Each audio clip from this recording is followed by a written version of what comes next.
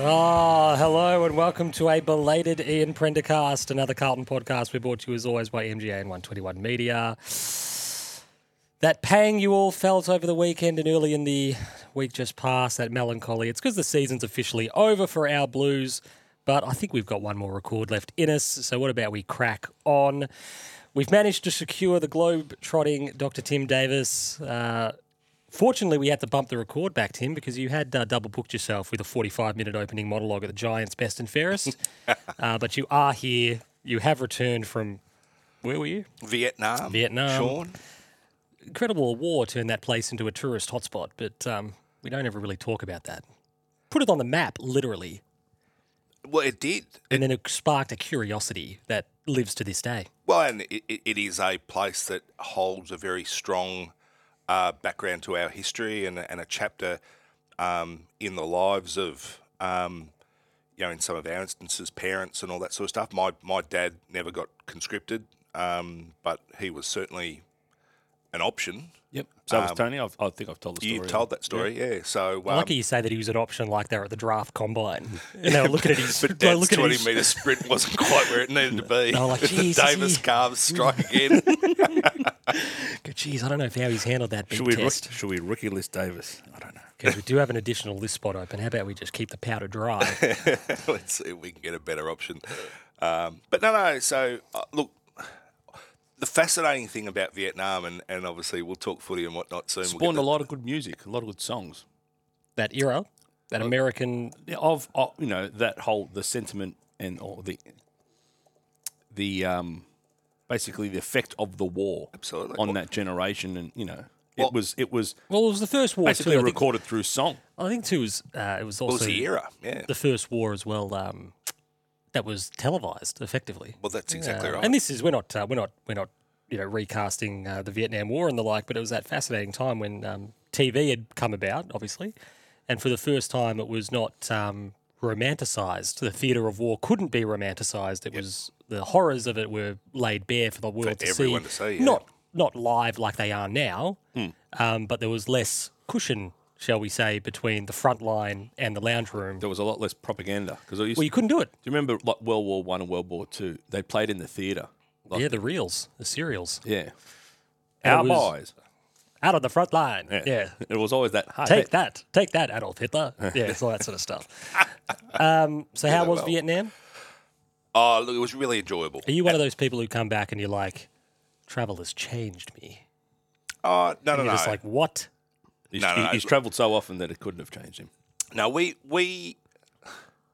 I've talked before on this podcast a little bit. I've got a son who has autism, and amongst a couple of other challenges that he deals with.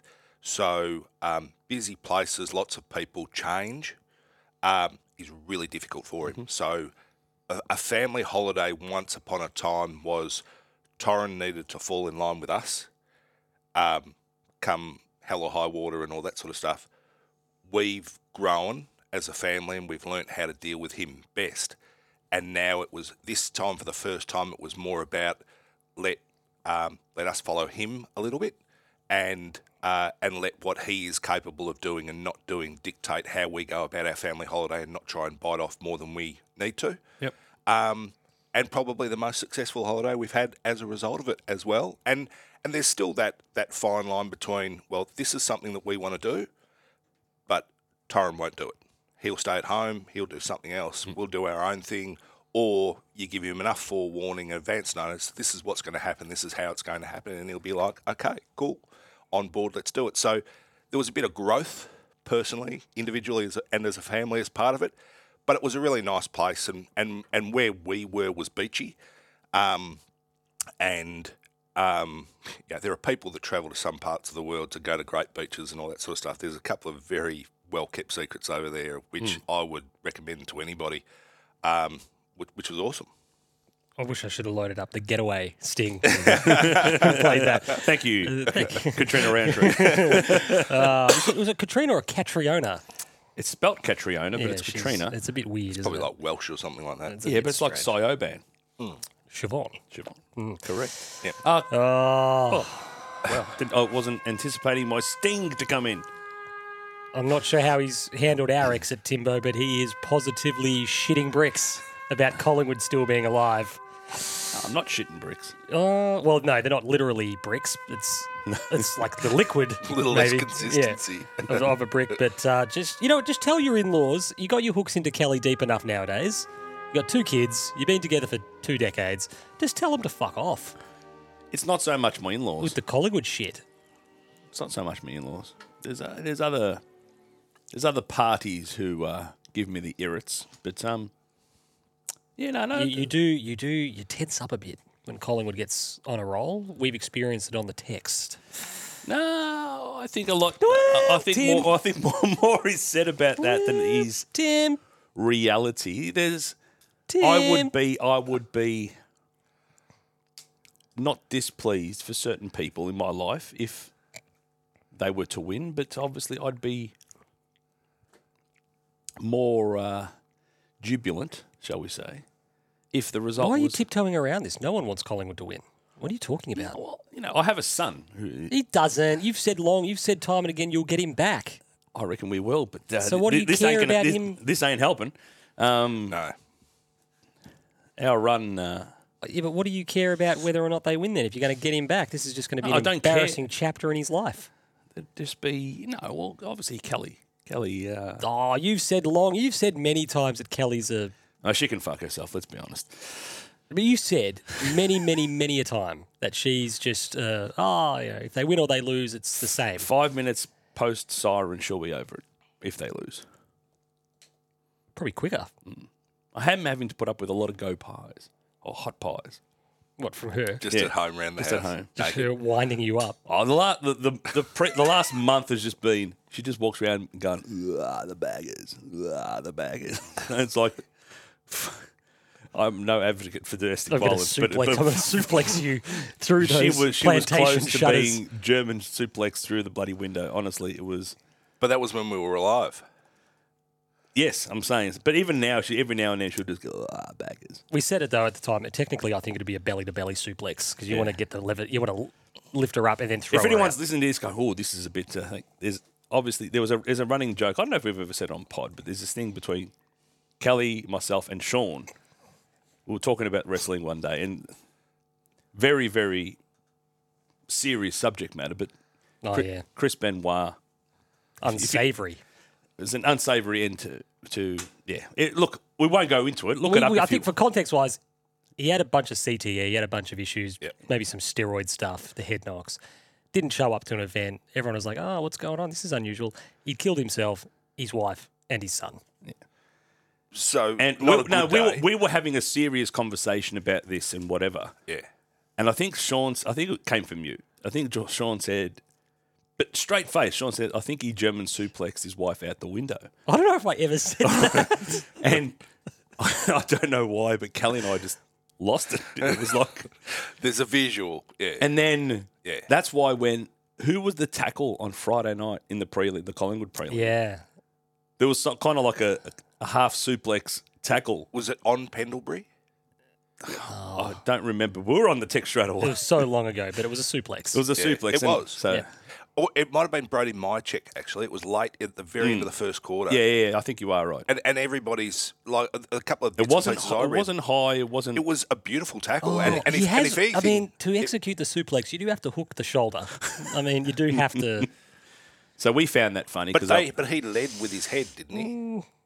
He led with his head, so he's denied himself. This might be all... This might be my defence, my opening statement. She led with her head. Yep. While saying, baggers. The judge goes, oh, well, that's fair enough. Kelly does. She was imitating Stephen Kernahan. She was taking the piss out of Sticks. She takes the piss out of Sticks. That's not acceptable. Often. And she gets, I tell her, just anyone but Sticks. Respect the great man. So what did she sing, Stand By Your Man? No, she's like, she just goes, skipper. This is apparently me, Stick, skipper. And then sounds like Al Pacino. And then she'll go, scent of a woman. And then she'll walk around the house. Of a skipper. She'll walk around the house going, rah. And she knows that irritates me. And then obviously now she's doing the whole baggers. But she used to do a thing this is pre-pod. Tim and I used to debrief on the phone post-game. And I'd be in the lounge room and he'd be in the car or And she'd be naked. And she'd always run out naked. Tim wasn't in the room. Tim was on the phone. He was on FaceTime. And she would just go, the juggernaut, and like pretend to take him out. I don't know why. She thought this is going to irritate him. But, yeah, she's weird. She might need psychiatric assistance in some small way. But Sean, I'll give you the heads up. Wives are. Like, you've got to find a woman who just has just enough, like, eccentricity and... Well, I suppose it'd be boring without it. Well, and that's exactly it's right. It's like... When you strip all the layers of the onion away, you're always like, and Elise is the most lovely woman you'll ever meet in your life. But every now and again, there's just a little bit of fun and cray underneath everything else, and you have a laugh, and you need it. It's wedding crashes. It's she's fucked up. You're right. He likes fucked up, but so am I. You know, he loves the fact. Like at the start, he's like, we've got a stage 5 clinger here. You got to help me out. And then towards the end, he's the one who gets married first. He's like, nah, there's something about this crazy little. Of course, that's a pod stable, the old Baba Ganoush. That's of you course go. where it came Exactly from, right. because we obviously long ago speculated that Fab maybe took a little bit too much from Vince Vaughn's performance in Wedding Crashes and has maybe modelled himself. Fabian Voiragnolo. Somehow The double modelled V. himself on the great Vince Vaughn. Not old school Vince Vaughn, it was new school Vince Vaughn. You indicating, motherfucker. And his drummer's like, what? We had him. Brilliant. Got a hand down a pants at 40 deuce. Yeah. You would know that if you'd seen the show, Tim. But Is that an Entourage? it is. It's We've very watched early the in first, Entourage, first 2 episodes. Elise and I have made a start. You know what the funny thing about that is? What? That show aired legitimately 19 years ago. That's okay. Had a little bit of a run there. Yeah. You've managed to completely ignore it and avoid it. I haven't watched Game of Thrones either. So I've seen bits of it. Yeah, I watched the first 7 episodes and I'm like, it just. We I'm not spoke- saying it wasn't good or whatever. It wasn't. well, for it me. has to capture you. We've and spoken about this You before. can be having a bad week, a bad day, and go, it doesn't have me. Yeah. We've spoken about this before. I know we have. Breaking Bad. Mm. Apparently fantastic. And I've got every confidence it's amazing, but I just didn't get around to it in the first instance. And then by the time everyone was like, you got to watch it, it was like 5 or 6 seasons in. And I was like, that's a fucking lot to... Well, I still tell the story. I worked late at GR And I know what happened I know what happens. So it's sort of like... And I was driving home late, and on SEN, I think it must have been SEN, they had Lee Patchell, who Lee Patchell, it was a regular. Yeah, and he... on Marco and the Ox. Yes. Yeah, and he goes, oh, there's this show. What a fuck up that was by SEN Yeah, management. Oh, exactly. fucking hell. But they they basically said, high school chemistry teacher learns how to cook meth, and it's the best stuff you're ever going to see, and it just... And my father-in-law... It was a high school chemistry teacher, so it was Johnny Marr. Now so, one of the biggest fentanyl dealers in the country. on the planet. But yeah, it just Shout out to Johnny Marr. Shout out to Johnny Marr. But Not it a was listener. so close to Who does Johnny home. go for? A big fun. Who does Johnny go for? Who's his support in the AFL? Johnny, I actually felt for Johnny this past week. Johnny bought his house because it was number 31. The only reason he wanted the house. Ronnie Barassi. And you walk in the door, there is a portrait of Ron Barassi, a big Melbourne supporter. So, yeah. So, and like, obviously, you I know, mean, mate, we can't back over he's what's 90 happened. odd years old. What did you think he was going to live forever? It was a terrific innings. And I think he was only like 84, but anyway. I think it was. Yeah. But 84, 87. Whatever. One or It's the other. important. Yeah. But like we watched the Melbourne Carlton game together, and at least Barracks for Melbourne, but she's not a big supporter. And so ultimately, the result that we had, she said to me afterwards, she said, well, it's far better that Carlton won because you're going to appreciate it more than what I am. So, See that, Timbo? Kelly was trying to compare her love for Collingwood with my love for Carlton. how does her podcast go? And it's like on the I said, no, pies? Kelly. I said, Kelly, don't ever put it on par. I said, I live and breathe this shit. I get physically ill. Did you say this as you were standing over her, when she'd gone through the plantation shutters? She's on the lawn. I said, you couldn't name. Who did you play in the qualifying final? This is when I had this conversation. So it was a week had passed. She had no idea. Yeah. She goes, Sydney? I said, no. No, that was the Blues. That was us. We played Sydney. She goes, shit. Damn it. Gee, 17 other teams. I'm surprised she didn't say, like, Caroline Springs. You'd be like, you idiot. Oh, it's Name 4 Collingwood players, Kelly. This is the Bill Burr. She'll be This like is the Bill Burr. David Name your top 5 Collingwood players of all time. she's got 1. Bucks. She's a big Bucks fan. I reckon, Kelly, No Pendles. I reckon she would have been a big Didac fan back in the day. no. That was the era. Kelly skipped that entire era because Swanee? we were when you kind of finish high school. Like I kind of get this too. Like, and you find love and all that stuff, and you got freedom. You know, you got your driver's license. You could do other things. Yeah. Especially for Kelly, like she had a lot of other things in her life that she couldn't give a raw toss bag about football. She had Fab. She had Her me. rock. But yeah, she had me. Rocky. Rock like. The rock lobster. And she was just thinking about what the next 30, 40, 50 years of her life would look like. And the regret was just washing over her. I'm so filled with regret. I can't concentrate on football right now. So Goes, is this it? Is this as good as it gets? I've been sold a dud. That's my mammy. Hey, mammy. What is that? Bust you in the Bust head. your head with a rock. What is that from? I can see it. Transformers, the first one. It's one of the most. It's one of the most incredibly out of place jokes in any movie of all time. Where has it come from? Like, what was it even in the script? Probably not. And it's pretty much the only laugh in the 5 films, like genuine laugh. Hey, mammy. Mammy! That's my mammy. She goes, like, fuck you. she sticks her finger up at him. Oh, shit. Excellent stuff. Great work as always.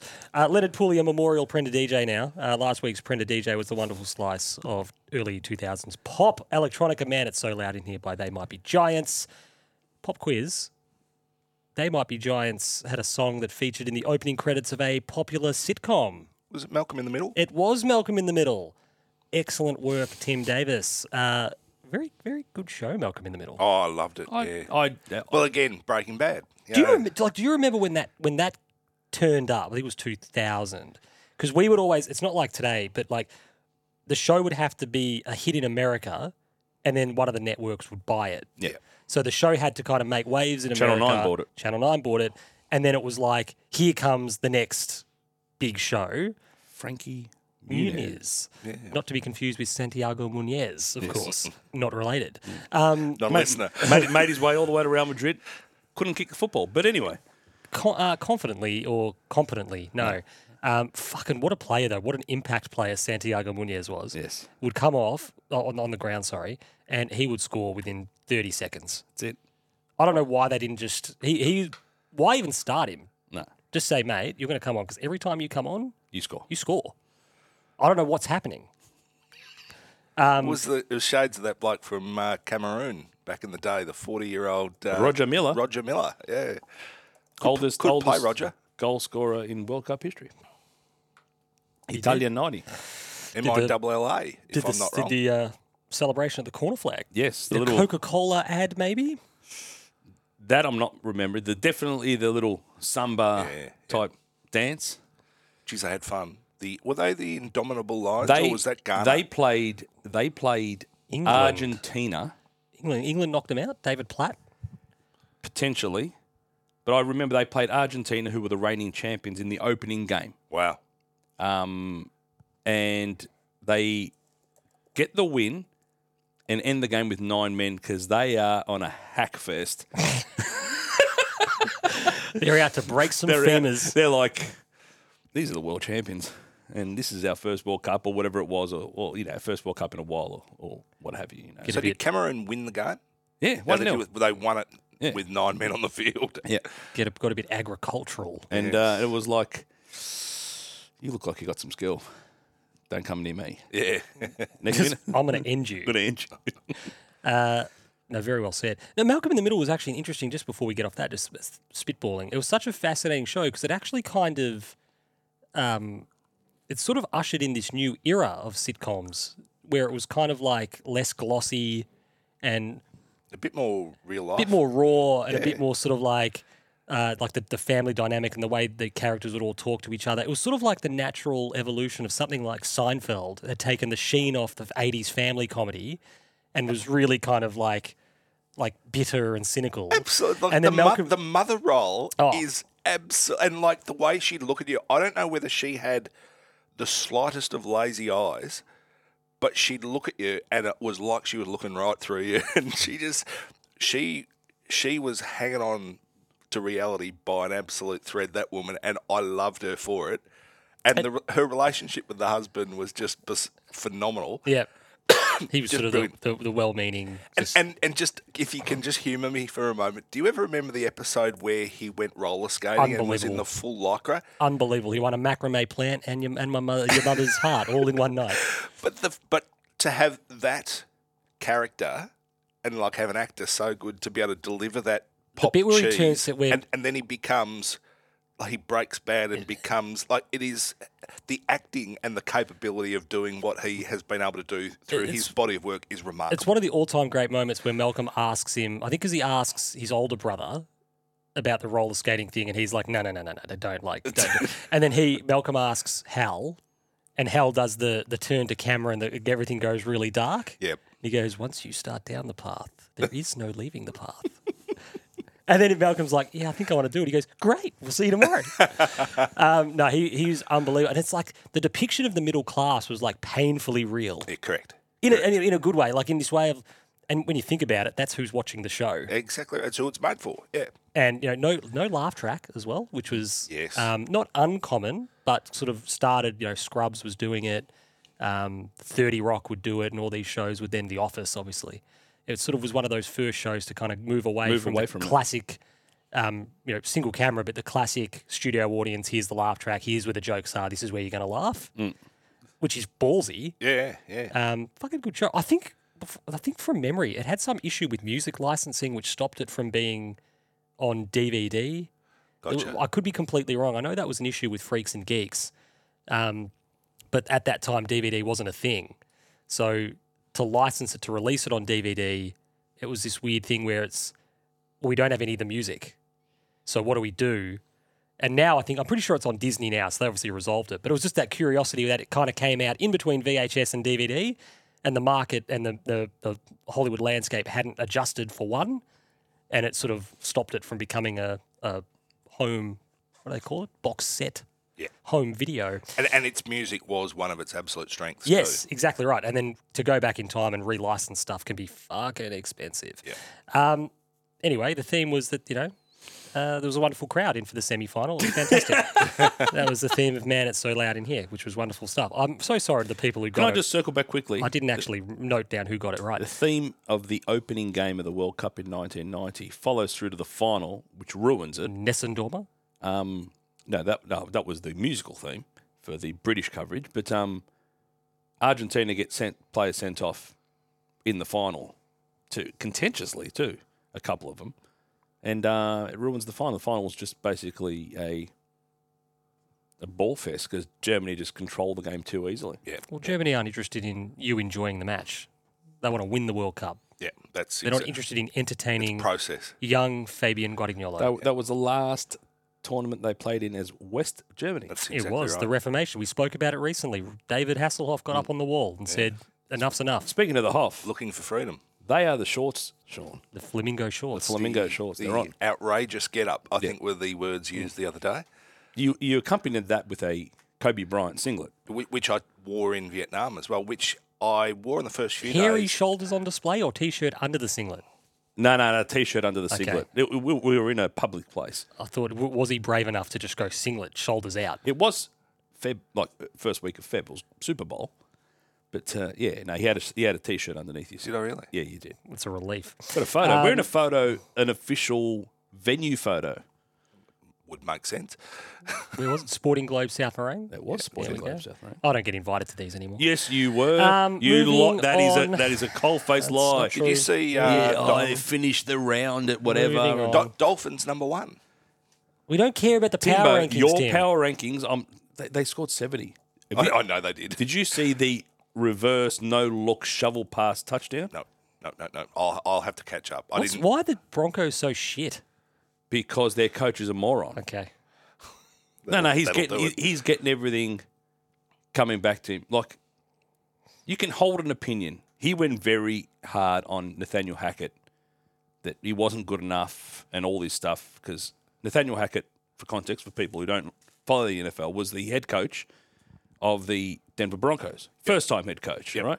And he's a bit eccentric and a bit thing, and I don't think he handled it well. And old mate, can't think of his name at the moment, Sean Payton. Yep. Sean's mate Payton. Peyton Manning. Peyton Manning. Sean Payton went in kind of, studs up, double-footed. And it was a bit... Like he was playing for Cameroon. Tell United. And now he's kind of getting a bit of his own back. And mind you, Nathaniel Hackett's gone on to be the quarterbacks coach at the New York Jets. And pre-season, everything was... Quarterback coach, New York Jets. If anyone gets that reference, tweet me. No. Is this... I'll follow the tweets. Hold on. You got it? It's Flash Gordon. Flash Gordon. There you go, bang.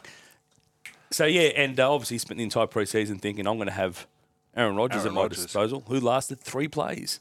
And then That's a tragedy, isn't it, really? that's one, like, usually when you see Achilles injuries get done, like, you see it from a distance, whatever, and you think, oh, yeah. But this, you could actually see the whole thing just reverberate. Coil up. It wobbled, didn't it? Yeah, it was horrible. You know, it's so... Well, I don't think we spoke about it on pod. I think it was on the text. Classic NFL style. He's either rolled his ankle. He's either broke his ankle. He might have an Achilles. You're going, stop guessing. Hold on. We'll go to... Just shut up. One of them on the boundary line, we'll call it, it was probably Pam. Pam on the... he's questionable. Pam or Pan? That's Pam Gibson, isn't it? You get Step Brothers. Pam Oliver. Saying Pam Pan with a D? Pan? What's that from? Step Brothers. Yeah, she's like, yeah, he's questionable to return. He's fucking not walking for a year, mate. Just, He's questionable return next Ever. year. No, the best was the analysis that was given to my mate Derek Rose in the aftermath. Amazing. He's questionable for game 2. He's probably not going to play again for 2 years. He's ruptured his ACL. He's What are you talking about? He's out for the rest of the... He's questionable. Yeah. Which means there is a chance that he will play. So you're There's telling not. me there's a chance. All right. Reviews time. No reviews. We can move on. But if you do listen and haven't left us a rating or review, please do wherever you do listen to the podcast. It is greatly, greatly appreciated. On to the show proper now. Time to take stock, gentlemen. It feels weird to be having this conversation 6 days after the game. I think we're relaxed, if nothing else. Be disappointed, be melancholy, be a bit flat about the result, but not for too long. This felt so far away just 3.5 months ago, and by this I mean the feeling of togetherness, the feeling of optimism around the footy club, the feeling Momentum. of euphoria, the feeling of genuine hope, founded hope. In the second half of the season, this team reinvigorated the football club and the fan base. They shifted decades worth of derision and mocking and negativity that's been lumped on the footy club. And let's not forget, in the disappointment of losing a preliminary final, they gave us some of the best moments fans have ever seen, and some of us have seen for 20 years. They took us back in time. So to both of you, this isn't a time for scapegoats. This isn't a time for crime scene forensics, what ifs or what might have beens. For me, this is a time for pride, and the story doesn't end here.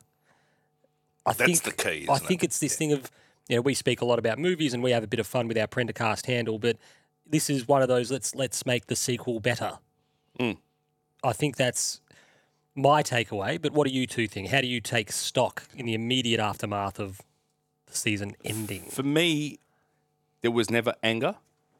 The overriding emotion I had initially for the first couple of days was just disappointment, because obviously you wanted the ride to continue. You didn't want it to end, but pride was always going to be the overwhelming emotion that was to prevail. Yep. And it hasn't really hit this week as I think it will in weeks to come.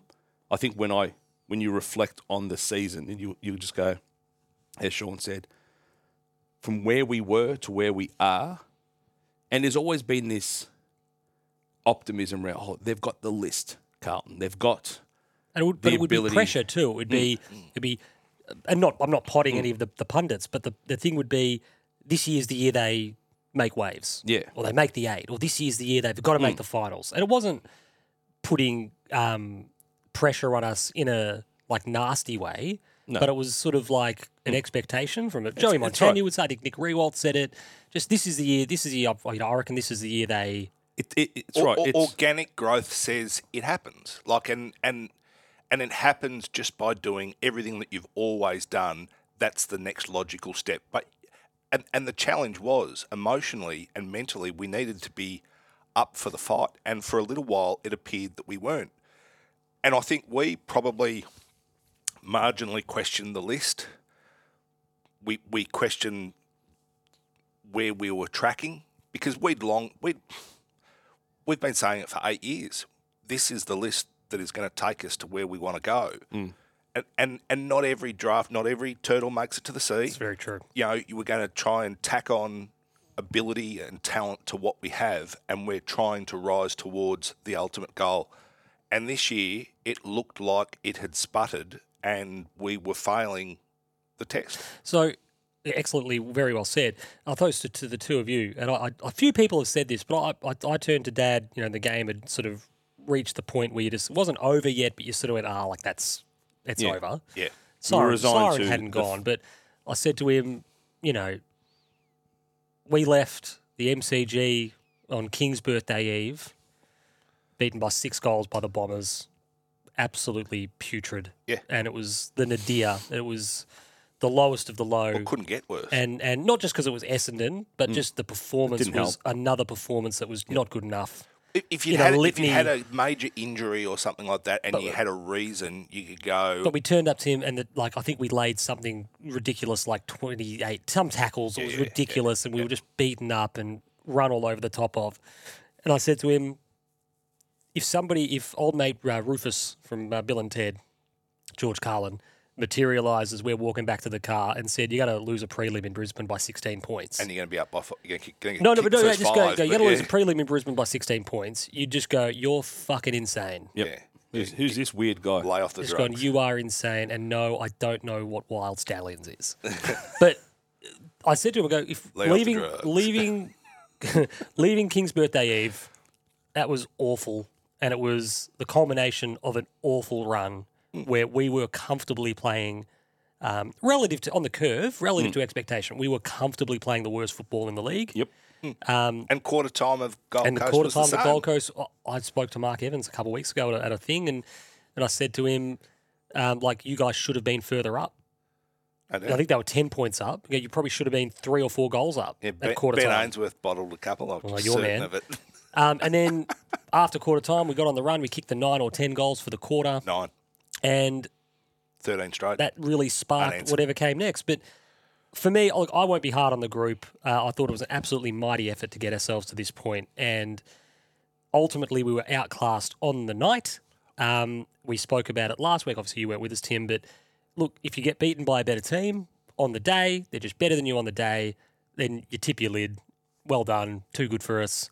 And I thought in the end, there was obviously, I think, a little bit of stuff about, I don't think anyone verbalised it, but Dad mentioned someone had said, someone had tipped the Lions by 50 points or something. And I went, that could happen. Yeah.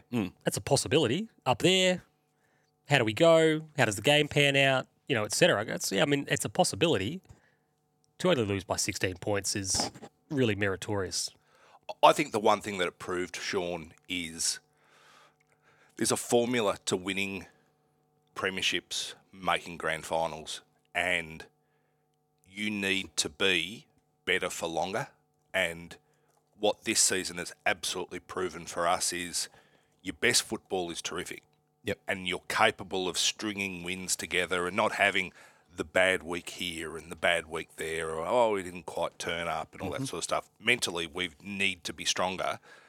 And I think we look ourselves in the mirror now and we understand who we are, what we can do, how good we can be. And you have to you can't come out in our first 4 weeks of the year, and as we said, we've always said we were 3.5 wins, but we weren't playing great footy.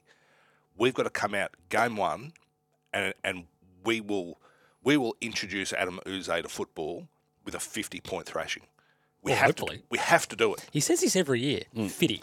Every year he says this. He's fitty. I said it once, and it came true. It did. It was Bulldogs. Yeah, it went fitty, and it happened, and I went, okay. Yeah. So now we just use it. It's just fitty. It's become that thing. But we have to. It's the line in the sand element where we have to put wins on the board. We've got to build momentum into the season. We've got to bank wins. We've got to find ourselves into a position. We don't want to be playing 13 elimination finals. That's and you know, leading into a prelim. It's a classic. It's a classic. You know, the soccer running every year. Every week's a cup final. And you're like, you're playing fucking Plymouth. Yeah. Just relax. But that ultimately was what we left ourselves. We had to go to the Gabba. Roy Keane, Yeovil. We had to play at the Gabba, which they haven't lost there all year.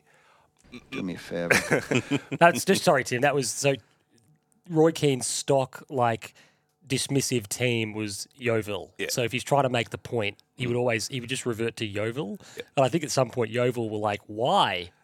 Why us? Because he did it more than once. Yeah. When he's referring to his teammates, he goes, I don't play for Yeovil. In other words, play for Man United. Not play for Yeovil. Play for Yeovil. There must have just been that team growing up. His old man would have had a crack. It'll be his old man's words. It's like Yeovil.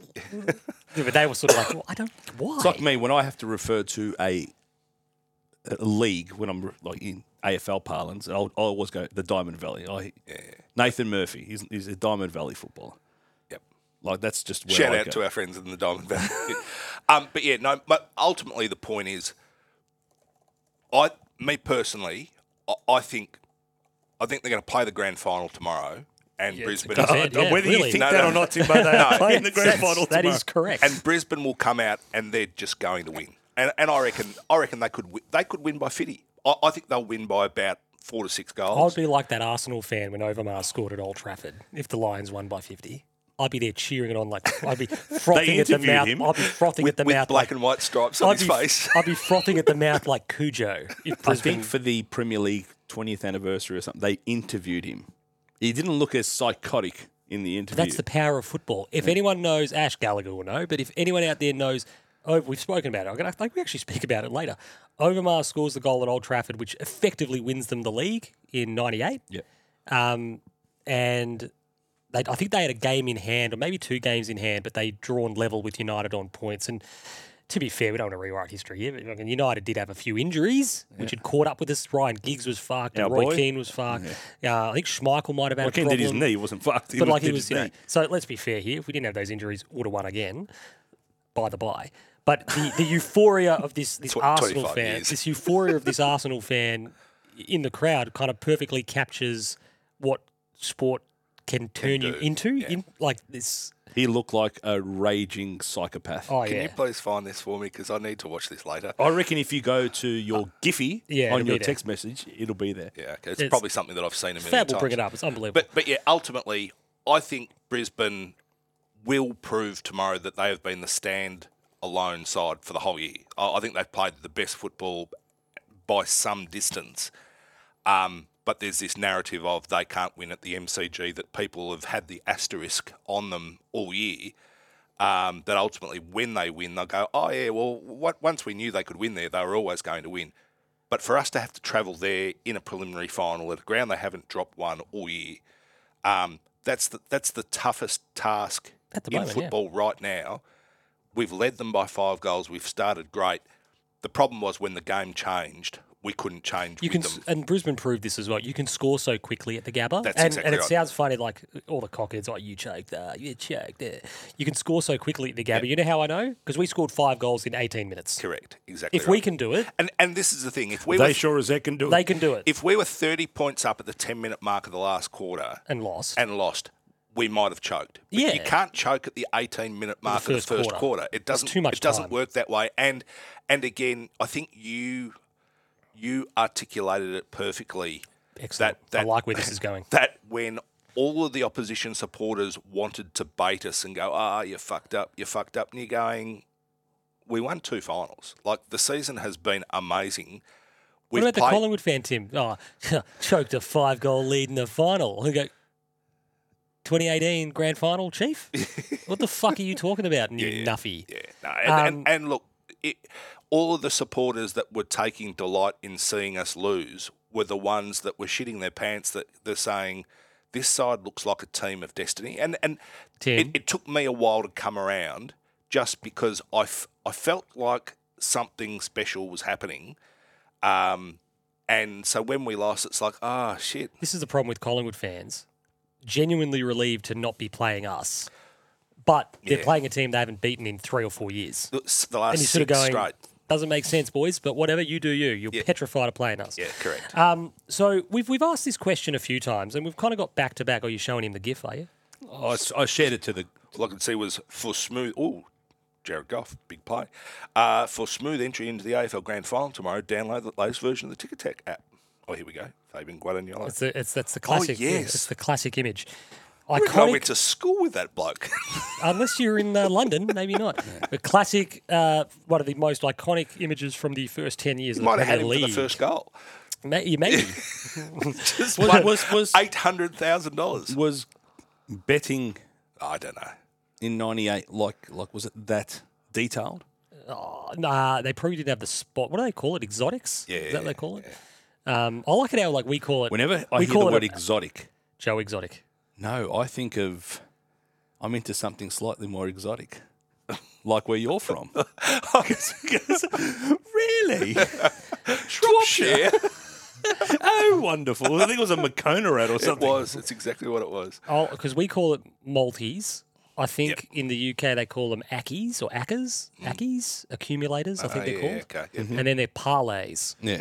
in the US. Well, it always used to be parlay at the TAB. I never understood what it was. And when I worked out what it was like, holy shit, how long has Just this been going simplify on? it. How long's this thing been going on? I did this, they did like the perspective zoom in on Tim, the eyes getting real wide. Yeah. I could fucking bet on more things. I had a 6-leg multi on the races on the weekend and got You need a sting next season. every leg in bar Cha-ching, one. Oh, cha-ching. Tell everyone the story about me getting every leg except for the one tip you gave me. I think we God. did It tell got that, beaten didn't in we? the nostril. I didn't care. It got beat. Got beaten. Don't care. And it I didn't just- get beaten for first. It got beaten for third. don't care if I it had got Zach beaten by Butters. a ball hair. Got beaten. I backed Zach Butters to win the Brownlow pre-season and only had 20 on him at $251. So I was watching, the Brownlow tracker I always thought he was up against it early. only because you need the sighter. Well, and that's exactly right. I went back in hindsight to see how many Brownlow votes that he got across his career, and the answer was like 9. And I've gone, that's not the formula. And he needs playing very, very good football early in the year, wasn't rewarded. Yes. But then maybe got some back later in the year. Correct. When the umpires realised this is one of the Jets, Yeah, the they're now conversation. onto him. Who are we talking about? Zach Butters. You know my favourite Zach Butters moment of all time is? The Mitch McGovern Mitch run-down McGovern tackle. burying him. Yes. And At centre I half. can't find that one either. That is one of the greatest tackles of all time. Oh, it's phenomenal. He just absolutely... There's a train coming through. He fucking poleaxes Well, him. it's in, That's why I in the love this. Spider-Man movie when Doctor Strange hits him and his spirit comes out of his body. It is a bit, isn't it? That actually happened to Zach Butters. I like that. That's I to me when you think of that, I think of Liam Stocker getting Brody Myercheck. Yeah. You know what's the best part about that? Is he still there? No, he's still in a crumpled heap. No, the best part about that was because it was an empty arena match. It was a bit like the Rock and Mankind halftime heat at the Super Bowl. Because it was an empty arena, you heard the... Yes. On the effects mic. See, you I just wasn't heard at an empty arena, but I heard that noise when Brendan Crummell got hit by Byron Pickett. You had his skeleton And shake. I looked at my cousin Michael, and I said, I think he's killed him. Yeah. I heard that with Jared Malloy playing an under-17 versus under-18 Victorian team. D9. Yeah. Kingers was playing in the under-18 team. Malloy was playing senior footy at Box Hill. Yep. And some young kid, he came charging out and a kid's got him going the other way and just flushed him. And he took a specky over me at lunchtime. at lunchtime. I thought I'd been hit by a truck. It's like we're playing in the fucking schoolyard, mate. Take it easy. I mean, year 7, young he was in year 12. He's playing senior football. Bit of a difference. He's playing senior football at that stage, wasn't he? And they've said, Yeah, we he was can playing see something Fitzroy. in that Guadagnolo kid. He's He's on Yeah, where angels he's a fear to stepladder. tread. I'm gonna And watch this. End this man. Well, I think he had a backpack on too. He had his, Took the hanger with the backpack. he had his geography books, all that in the ready to go. Well, we asked this question a little bit, and the two next subheadings I've got are kind of questions that we regularly ponder. They've inadvertently become recurring segments. So what is it worth? It's something we could all think about. What was our season worth? No, so you look at the result, the performance, everything in totality, go, what's it worth? So the positives for me are plain to see. It's not just the football. It's not just the awakening and the realisation that we can mix it at the very top, but it's what this group actually gets out of its September campaign, because we showed the competition in ourselves the side that we all thought we could be and what we should be probably by this stage. So for me, Fab, this is such a great learning experience for just about everyone in our football department, not just the playing group, but the coaches and everyone. How vital is it that it was a first finals series, with the emphasis being on a finals series? This is 3 big games as opposed to a one and done. That was the thing that hamstrung Richmond. It was the classic Essendon, the eliminitis. We would get to elimination final, so we'd have a good year and then lose, and then the season's done. What do you get out of that? It's a long build. It's a long runway. It's frustration. So for us to get there, you go fucking great, monkeys off the back. Yeah. And then you win one, you go great. And then you win another one and you go, this is shaping up. It's so important that it was a finals campaign. We've trebled our finals experience through the whole club because we had that so little of it. Like, you take out George Hewitt and there was effectively nothing there. I think Akers had played maybe One or two. One or two. Yeah. Yeah. Ed might have played one. Ed had. Yep. Yep. Yep. And not much else. Yeah, who else? Was there someone else that we'd bought in? Nick Newman. Nick Newman, of The course. 2 Sydney players. Because Yeah. Chera hadn't. I don't think he had. No. So for me, I at the siren, I sort of thought to myself, obviously we're so much happier that we get 3 finals. Yeah. But the value of that for the footy club is enormous. And the stakes at each level got bigger and bigger. So it's the kind of like the pass mark was you had to make finals. So to get there, because the whole thing was you got to make it, you got to experience it, you got to. So when you become a better side, you are rolling and ready to go. We basically have seen that, gone to the next stage, seen that, gone to the next stage, and seen that. It's going to be absolutely invaluable. You take the guesswork out of what does the next week look like. What does a prelim final feel like? Yep. Like, well, guess what? You're in a prelim final. People are going to rock up to training. There's going to be a buzz. It's going to be this. I just want to say, by the way, Win, lose, or Collingwood- draw. I said on the text, Collingwood fans doing absolutely nothing this week to dispel the myth or the stereotype that they're Dole bludgers. bludgers, unemployed bludgers. Do any of these fucking bogans have a job? I'm going to say it. Like, honestly, I get it. School holidays, the kids get out there, not a problem in the world. Go to the main training session. I said to a friend at work, if we'd have made it to the grand final, I probably would have gone to the main session and sussed it out and felt the vibe and the love, stay for half an hour, 45 minutes, whatever, experience it. I wouldn't have been at the club every fucking day. Tony would have. And it's like, Because my dad was a school teacher. none of you people have a fucking job. We would go to grand final training regardless of who was playing. Outrageous. Outrageous. That's another Tim. That's grand another final Davis week. style. Just like, Well, what? see, 1990, we went to Victoria Park. Before. Well, because I don't think Dad wanted to go to Essendon. So we went down there and, had a kick of the footy out on Vic Park and all that sort of stuff, watched them train. And like, it was just the vibe. It's like, it's all positive. We It's went all to positive. we went to 99 Yeah. grand final training because that's my team. Like, I don't get going to other people's training sessions. We went to Dad Were took you me young- Wednesday would have night. gone- Were you young enough to go to 95? Yeah, Wednesday night. And do you remember the guy with the megaphone who was in the Robert Heatley stand, and he was on the loudhailer The tannoy. to, hey, Parko, recall Dora, Recall Dora. Recall Dora. Dora had been delisted, hadn't he? No, I think he was playing twos footy, but he was advocating for John Dorotich to be selected in the 95 grand final.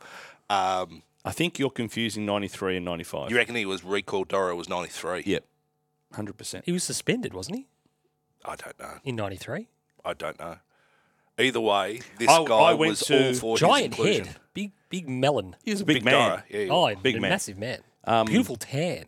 yes. I think that's just his natural olive I think it was. skin. But, yeah, so we were there 93, we were there 95, we were there 99. That's so funny. We were all there in 95 And at the Wednesday night You'd have been like 3, wouldn't you? 7. Oh, yeah. Okay.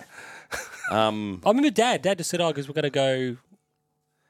Oh, I sort of didn't understand what was. He goes, we'll go to training, We'll go to yeah. the training. And I was like, 7. oh, okay. Yeah. So, yeah, cool. Yeah. Fair enough. And we got there, it was fucking packed. Yeah. my Right? dad... And then, that was actually, that was through an example of like, that year was the first year I'd gone to Princess Park. We played the Bears at Princess Park. That was the day that Tony Lockett kicked 16 against the Roys. Yeah. It's the game happening concurrently. Yep. And so not a big crowd. Like we, at the old scoreboard, standing room, we stood there and Dad took me because obviously interstate game, less people. First game at Princess Park. So I might have gone to maybe one other game, but then to go to the training session, it was like the place was heaving. Yeah. And you're like, oh, whoa. Oh, yeah. Jesus. Which was amazing. It was fantastic. Yeah. But we weren't there every day. Well, there's nothing to go to. Jesus. These people had jobs during the day. They had jobs. The players had jobs. They had during the places to exactly be. Like, enjoy your team. Get around it. Get involved with it. Yep. Once. Fuck. How do you know they're the same people every day? Because there's a certain Pies content creator who's been there every day. Old Swoop Blue. Old mate Swoop. Can he see over the fence, though? No. No need, Timbo. I liked it. I'll allow it. No, but and 93, not pointing him individually, but you see it going. There's on the social media and stuff, and you're just like, it's like Ferris Bueller. Go home. What happens if they lose, though? I'll become a very Sun will still rise the next day, Timbo. For some of those people, they're invested. Like, we're invested, but... Oh, look, they're institutionalised. They're all losers. It's the footy club, Collingwood. They're just never ultimately... I tempt fate saying this. I mean, we can't affect the result, but history is often told, even the games they played against Brisbane 20 years ago, they lost because ultimately they just weren't good enough. Yeah, that's right. They weren't as good as who they were playing. Yep. 81, they just weren't good enough. 80, they just weren't good enough. 79, they just weren't good enough. They... And you have to... The list goes It on. pains you to say it, but the club has this. I don't know. It's kind of like a. They gather momentum, and they get a sense once they It's get. like when Jadon Sancho slotted the ball past Virgil van Dijk's aura. Remember that? It was one of my favourite. It was on Twitter. He scored a goal. He did a lot. One of the only good things Jadon Sancho's done for Manchester United. He stopped it on a dime. He stopped it on a dime and sent everyone the wrong way in the box, and then just kind of coolly put the ball in the corner. Just rolled it into the... And past Virgil van Dijk, and somebody said, what goes unnoticed here, the difficulty of this goal. He had to shoot around Virgil van Dijk's aura, and someone they photoshopped in like Virgil a glow. van Dijk. They had a stat. Oh, he's never been beaten in a 1-on-1. And when I read it, They've never been dribbled past. and I'm like, get fucked. That is the dumbest thing anyone's ever written. Yeah. And if that's a legitimate stat, it's wrong. Yep. Now, Well, it's like when you read the things about, they go to the All-Australian, they'll say Callum Wilkie has been beaten in like 2 one-on-one contests or whatever. Timbo, that's outrageous that he's an All-Australian. Outrageous. Of course it is. He's a good footballer, but he's... Honestly, if Jacob Wiedering is within cooee of the All-Australian team next year, they will have to put him in because it's gotten to the point. But I have no faith that That's that's 93 grand final training. That sticks. Oh, mate, look at you.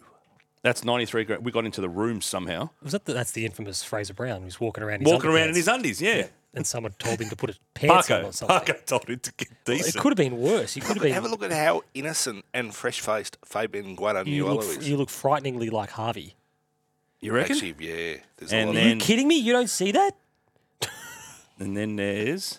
Hold on. And then... This is great for and then- And that's... Oh, and then... and that's Braddles. I don't know. Like we're in a corridor somewhere. Is it Obviously, is at it just Princess Park. Braddle's ass or something? You're like, I think No, this is no, Braddle's. that's Braddle's. Braddle's looks like I've finally stopped running. Braddle's looks like what are we? He's doing got a Wimbledon T-shirt doing a photo here, are we? tucked into his. Very high track pants, I'd imagine. And, His track pants are up at his belly button, and the Wimbledon shirt is tucked in tightly. I've told the story before. I don't know if on pod, but we were waiting. I know, is Dan the- knew is- someone to get us in. This is Is it the Millhanna? yeah. People were just sitting on Millhanna's car. I remember you've told this story. Mill came out. Mill wasn't fucking Not happy. impressed. I did that at the shops one day. I came out from Coles one day, and this punk gang of youths, not the band, just a group of kids, one of them was sitting on my car, and I was like, mate, I was like, don't. Yeah. And he was sort of like, oh. I would have put the size 13. But it was like I said to him, I go, if you do that to the wrong person, yeah, going, yeah. it's probably not a great idea. You're sitting on someone's car. So, I mean, ultimately, very well said, Tim. I don't know what you were saying. It was excellent. But let's guess that it is. So, we spoke about it recently on all the other pods we've done in this final series, but to knock off the doubts, to take those cheap slights off the table, to make the 8, to win a final, to make a prelim, all that stuff, the albatross around our neck, the millstone, it's gone. Yeah. There's nothing but positives out of that. And the footy was, at times, you think about, it's back. It's back. That's his third or fourth. Yeah. But the footy at times, and as disappointing as it is to lose a prelim final, we played the best footy on the day. we Really, like And we our didn't do it for long enough, No. and it wasn't good enough ultimately to win the game. But the positive for me, sounding glass half full, I've taken a sip of Tim Davis's fucking bathwater here. But the whole idea for me is, at our best on the day, we were fantastic. And the positives, we didn't go to Perth like Melbourne in 18 and get wiped off the face of the by earth. 100. Yeah. Brisbane weren't stellar. I don't feel like they played their best footy. No. But when the momentum built and the pressure built, and your tweet where you talked about how we pushed back and lost structure moving forward, we panicked. And it was actually what Adam talked about Port Adelaide. That's when they got beaten by Port Adelaide, they didn't come forward and attack the ball in defence. It's self-preservation a bit. And he learned in the Port Adelaide game what the pivot was to take them on, and they did it perfectly. So long as we learn, and our want to bomb it forward again killed us. That's what robbed us of momentum. But sometimes when you are under heavy pressure, it's a legitimate get out. Yep. We've got that. Do you know what there's a couple of things I took away from the game. Number one, if hopefully 24-round season, I get that not every person in the media watches every game. No, that's right. They see stats, they see highlights. Yep. And Harry Mackay's highlights have been more lowlights this season, that's right? what the focus has been. Right. But people don't watch Carlton like we watch Carlton. And this thing that Carlton would operate better without Harry Mackay is outrageous. It's actually insane. And he proved that. Hopefully, with a lot of them watching it being a prelim final, Harry isn't the issue at all. It's the ball Harry movement is delivery. the type of play you want in a big game. Harry, for an instant or two, looked like he was going to win us the game, even This when is the game classic was Tim. done. Remember, didn't you give Harry votes famously because he looked dangerous? It was Melbourne. It was Melbourne. He had 4 disposals for the day, and he gave him a vote because he looked dangerous. But he did look like the guy. He was looming. Yeah. And I do mean, you know he what hit the post. do you know what I like? Hopefully, through the preseason, they show him some footage of that and say, "You've got a beautiful drop punt, mate. Yeah. Use it. You're overthinking it. Use it." But what you were saying was spot on too, by the way, and I've got the note later on. We may as well get to it now. Some of the knocks, and I get that the footy media have to talk about something, negativity. What do they sell? What do they say? If it bleeds, it leads. The old news concept. Mm-hmm. They need negativity. Negativity sells. Charlie Curnow, didn't matter. Ultimately, the way we were delivering the ball probably after the 20-minute mark of the first quarter, if it was getting down there at all, it was terrible. Yes. And And when it did come in, and for the most part, it didn't get there for almost an hour. Yeah, peak John Coleman isn't making And you're a just difference. going, let's just relax on the idea. Oh, he's had a really disappointing final series. There we go. Going, well, here's the rub, dickheads. We won 2. In the second one, he was 1 out. Obviously, Harry was out concussed, so that structurally affects how we can operate in a one-on-one at best. Yep. Going, and up in Brisbane, I think our delivery to him was shit. Yeah, it was not good. It was not good. And we had games where he found other ways, like despite of the pressure that was put on him in the double teaming, he was able to push up the ground and bring other people. I thought he worked really hard in He the Melbourne worked, game. but I just hate this idea too that like But let him. guys have. Sean, let him. Oh no, and this is what I'm going to say. So I said to Dad, and we've said it, keep the receipts. Yeah. So people come out and they knock you. I think Matthew Lloyd, he didn't work hard enough or whatever. And I'd be saying, yeah, just remember it. And I use the example, I don't think anyone down there's, they got too many things going on. But if I played for Carlton, I would have said, after we beat the Gold Coast, I would have almost said to the media guy on the plane, I want to go on SEN tomorrow afternoon, Gazy. And then pick up, oh, boys, how you going? Go, Gazy. Go, we're playing finals, mate. We in? Oh, what do you mean? You're going, oh, you're not fucking joking now. You smart ass. He irritates you on the No, but bounce. just go, that thing you did on the bounce last year, you go, yeah, good fun, wasn't it? Yeah, good fun. Go, can't do it this year, mate. Go, how about the Hawks? And just go, fucking make these cockheads accountable for their bullshit lines. and yeah. sit on it. The classic Tom Brady. Keep the receipts. Go, okay. You can say whatever you want, Lordo. You can say whatever you want, Kane. Gone awfully quiet on Walshy, Kano. Not talking about that one. If you want to have a bet on next year's Brownlow Not talking medal, about that one so much anymore. put it on that kid. Just go to Charlie, go, that's fine. Let them say whatever they want. And then whenever they try to give you a pat on the back next time, fuck them. Yep.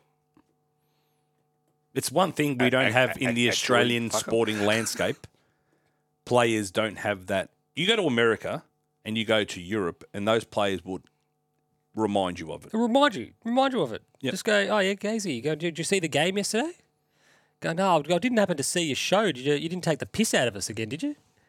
Going, yeah, didn't think so. Dickhead. And then just hang up. Just hang up. Can I just see you later? Can I just digress ever so slightly? Enjoy your Harvey Hammer. Enjoy your salads. You didn't watch any of the NBL last night, did you? God, no. In the third quarter, Scottie Pippen, who's going to the grand final tomorrow, Why not? Of course. was interviewed by Andrew Gaze in the third quarter of the whatever they call the showdown. Did Pip find a way to take a pot shot at Jordan? No. But it was honestly, it was 12 minutes of the most fantastic basketball talk and talking about back in the day. And they didn't talk about Jordan a lot because obviously they know that Pippen doesn't want to. Well, in fairness, Pippen doesn't want to talk about Jordan at the moment. In 6 weeks, he might come out and say he's the greatest player of all time again. Yeah. He's obviously struggling at the moment, Pip, he was trying to sell a book. Don't, get that confused. Get a bit of hype in it, write a bit of bullshit. Yep. I think MJ's son is Banging the misso. banging the missus. Yeah. Which is weird. Yeah, that's just weird. But what's that got to do with? Do you know what I mean? So, yeah, Jordan's probably going, I don't fucking... The worst thing is... 50 seconds. Because why are you angry at me? It's Scotty's been on the record a billion times in his praise for MJ. Yeah. It just kind of looks like, mate, this is just contradictory. You know what people to want? everything else you've ever said. We've said this, Fab. So I think we've spoken in the past about Harrison Ford. People don't want to see crotchety, grumpy old man Harrison Ford. When you're interviewed, when you're in movies, people don't want to see that. People want to see Harrison Ford, movie star, charismatic, leading man. Yep. And Scottie Pippen's a bit like that. We go, I don't want to see miserable, cynical Scottie Pippen. Yeah. I don't want to hear that shit. No one wants that. And he wasn't that last night. Too. People want positive, upbeat, really open, transparent, fun. The comment he made, he goes, Gazy sort of said to him, he goes, what was it like, in those days when you were playing, everyone was playing at their best. And he talked Dream Team things and a couple of other things. And but about the Bulls, he just said it was just really good, that you would turn up and you would go out in the court and you pretty much knew you were going to win. Chris Judd said that to the Eagles. Yeah. He said exactly the same thing. Yeah. He said when you turn up to a game and you're thinking, we're probably going to win today, we're probably going to play pretty well. Yep. He goes, and it was fantastic. Yeah. When you roll up going, And you're getting paid to do it. probably going to win. And paid, well, a lot of people were getting paid a lot of money. Pip. That was Pip's fault. That was actually Pip's wasn't. fault. Yeah.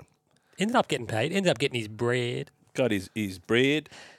So back on to whatever we were talking about. Went to the Trailblazers. He did go to the the Blazers. Then went to the Rockets. He was at Houston, yeah. Is Damian Lillard officially gone to the Bucks? Yeah, he's at the Bucks. They were a number 1 seed last year. So Who did they lose? Well, they lost to Jimmy Butler. No. Who did they lose in a trade? Oh, Drew Holiday. I think we got him. No, he's at Portland. That seems like quite a No, we picked up someone. Hold on. that seems like quite a significant acquisition. Yeah, Like it seems like quite a good move. yeah. And in the final series, there was a bit where I don't know whether Giannis got tunneled, but he landed flat on his back from a height. You know, he's 6'11" or whatever. He's a giant man. He's a big man, and it's a big body to hit the ground flat on his back. And he missed maybe definitely two, maybe 3 games, and they ended up getting eliminated. Number 1 seed eliminated by a number 8 seed. And then that's when he went on the record saying, "Oh, it's not a failure. You know, we just got eliminated and all this sort of stuff." And you go, well, "But you lost." But I think ultimately he was saying the body of work on the season was really, really good, and it was. And in fairness, though, the Heat got hot, Oh, they did well and truly, absolutely. and sometimes that happens. Well, and this is it, and it was through circumstance, but for what Milwaukee had been able to do across the body of their season to now add Damian Lillard to it, it's like, you're looking all right for next season. I'd be fairly happy. I might go Sam Walsh into the Bucks to win the title as a bet. I like it. So we're going to go on now to having a bit of chat, Timbo, sort of following on for what we were talking about for what it's worth, but more off-field now. Sorry. The other side of this conversation, what is it worth, is, and I think of the song, and I think of the line in the song, "We'll keep our end up." A great finish to the year gives us several important things, and these things cannot be overlooked. Big time slots, a great fixture, the commercial benefits of both, great corporate support, greater match day interest, greater membership growth and retention. For the first time in a very, very long time, the footy side of the business has made life easier for every other facet and department of the footy club. 100%. And the fun of it for anyone working at the Carlton Footy Club now, you know, Fab and I are working in sales or whatever. No, we don't have to do anything. Yeah. No. The interest will be organic. They'll all get the back slaps and the congratulations for driving membership growth. But it's like, it's actually had nothing to fucking do with you, which is a fantastic problem to have. Well, this takes me back to when one smart-ass membership person from the Carlton Football Club rang me, I would say 3 years ago. And I'd obviously signed myself and Harvey up. And so I'll get the call, I don't know, round 10 or whatever it is, but just before the membership starts to close. And it's like, "Oh, g'day, you know, this is whoever from the Carlton Football Club. We've noticed that Alexander hasn't signed up, hasn't renewed this year. Any, reason, blah, blah, blah." And I was honest, and I said, "Look, to be honest, he supports Collingwood like his mum." And this person said, "Well, you're not doing a very good job then, are you?" Directly to me, over the phone. Just said, "You're not doing a very I'm good..." sure it was said tongue-in-cheek, Fab. I'm sure it wasn't like mocking To which my you. response was, "Well, if we won some more fucking games, it might help." Yeah. In other words, it's one feeds the other. Correct. You do your job, I'll do mine. So the beauty of it, what we've lived through now is, I then got Alexander a membership for free. well, who won? I So, ask. So for me, we spoke about leaving King's birthday eve, Essendon game, despair, sinking into the abyss. And at that point in time, if you forecast forward to fixture time, we're getting Sundays at 1 o'clock. We're getting Thursday night to open the season. We're getting maybe a Sunday twilight. We're not on Broadway. No. Because we can't be trusted. Whereas now, we'll have 7 prime times. Yeah, We'll have without a doubt. we'll have Thursdays and Fridays. We'll have the Sunday against Essendon, obviously King's birthday, which has become a thing, which is good. So the commercial benefits to the club enormous. The improved president's functions and stuff, what they can move those for, massive. The behind-the-scenes type experiences that the club obviously auction off to wealthy benefactors, always lucrative, but now there'll be greater interest in that again. Player sponsors, more people just want to be involved. Merchandise at the shop, more people want to be involved. So credit to everyone down there in the footy club. They don't do what they do in the footy department ultimately to sell fucking T-shirts in the shop, but it does directly affect it. And when the performances were as strong as they were in the back half of the year, everyone's job is easier. Yeah. The membership GM and the merch guy and everyone else sitting there going, they don't have to worry about budgets. Who gives a shit? I had a tour of the footy club in about round 22, 23. Yep. Joint was humming. It was absolutely humming. My parents were there prelim training. Yep. And it was obviously, it was all over the news and stuff that it was, there was 7,000 or 8,000 people. I'm disappointed they didn't interview Tony. Tony was in the, he has to get involved. He's like a child, right? And and Mum's like, get away from the fence, let the little kids see what's going on. He's taking selfies with Cripper. And anyway, my mum, quick side story. My mum. Did McGovern recognise him? No. He's like, that's the fucking bloke that potted me. Yeah. I'm shit. To my face, he's a shit, McGavin. He play all right, Timbo. So my mum goes, oh, the guy in front of me, I recognise his voice. And she goes to my dad, who is he? And Dad goes, I don't know. Ask him. Straight up. So Dad was like, Mum's like, he's a footballer or something. Dad's like, no, that's not football. Anyway, it ended up being Terry. Son goes, sorry, do you... Oh, the aesthetic beast. Yeah. Love Tez. So I get a photo texted to me. It was Terry having a selfie with my dad. How good. And did he introduce himself that I'm Which is weird Bab's because dad or... Mum said, blah, blah, blah. Do I know you from somewhere? And then they got to talking, so they figured out who was who. So then I get the selfie because about 5 or 6 weeks earlier... Did Terry know that it was Sophie Guadagnolo? Yes. Excellent. That makes me so happy. Well, they introduced each other. So, but Terry's mum works at the cafe near the boys' school. Ah, right. So one morning I'm just having a chat, blah, blah, blah. Oh, yeah, I'm Terry's mum. So I sent a photo of me and Terry's mum. Oh, fantastic. To Terry. Yep. And then I got the return of him and Tony being at the footy. But anyway, that was a side story. But they were in the merch shop and Mum reckons they would have made a killing. Yeah. Like it was packed. One of my favourite moments in the merch shop was... I got given, for my birthday, which is in a couple of days' time. Happy birthday for a couple of days' time. I got given my parents bought me the tracksuit. So the classic 90s tracksuit? Parco's tracksuit? No, the current tracksuit. Oh. The current Puma tracksuit. So very cool. If I reckon, again, if I was an AFL player, I reckon I'd rock up at the Brownlow. I'd have 2 outfits. Oh, I'd have 3. One year I'd go as... I need a teammate. I'd go as Harry and Lloyd from Dumb and Dumber. Yep. In the baby blue and the orange. On the orange, yep.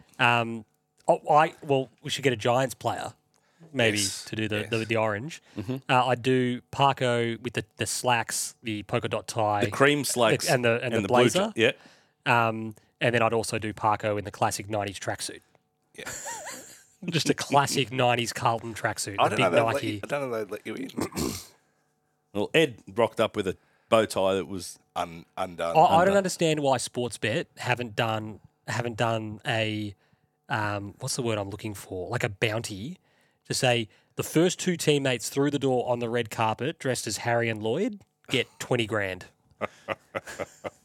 You'll have a whole room that is powder blue and orange. Because like the boys would be like, we got to fucking get there. The doors open, the red carpet opens at 5:30. Yeah, we got to be there. It'd be like a race, the Amazing Race, a race to the mat. They'd be fucking clamoring over each other to get in. It'd be hilarious. So I got the tracksuit, the pants, and the jacket. I just want to say this to clothing manufacturers. Now, whilst I am admittedly a larger person, I'm also a tall person. Now, for me to get anything that remotely fits me in the length, I'm having to put that many X's in front of the L. It doesn't come across well on the receipt, does it? No, but then it doesn't fit. It's too large. You saw that photo, didn't you? Yeah, I did.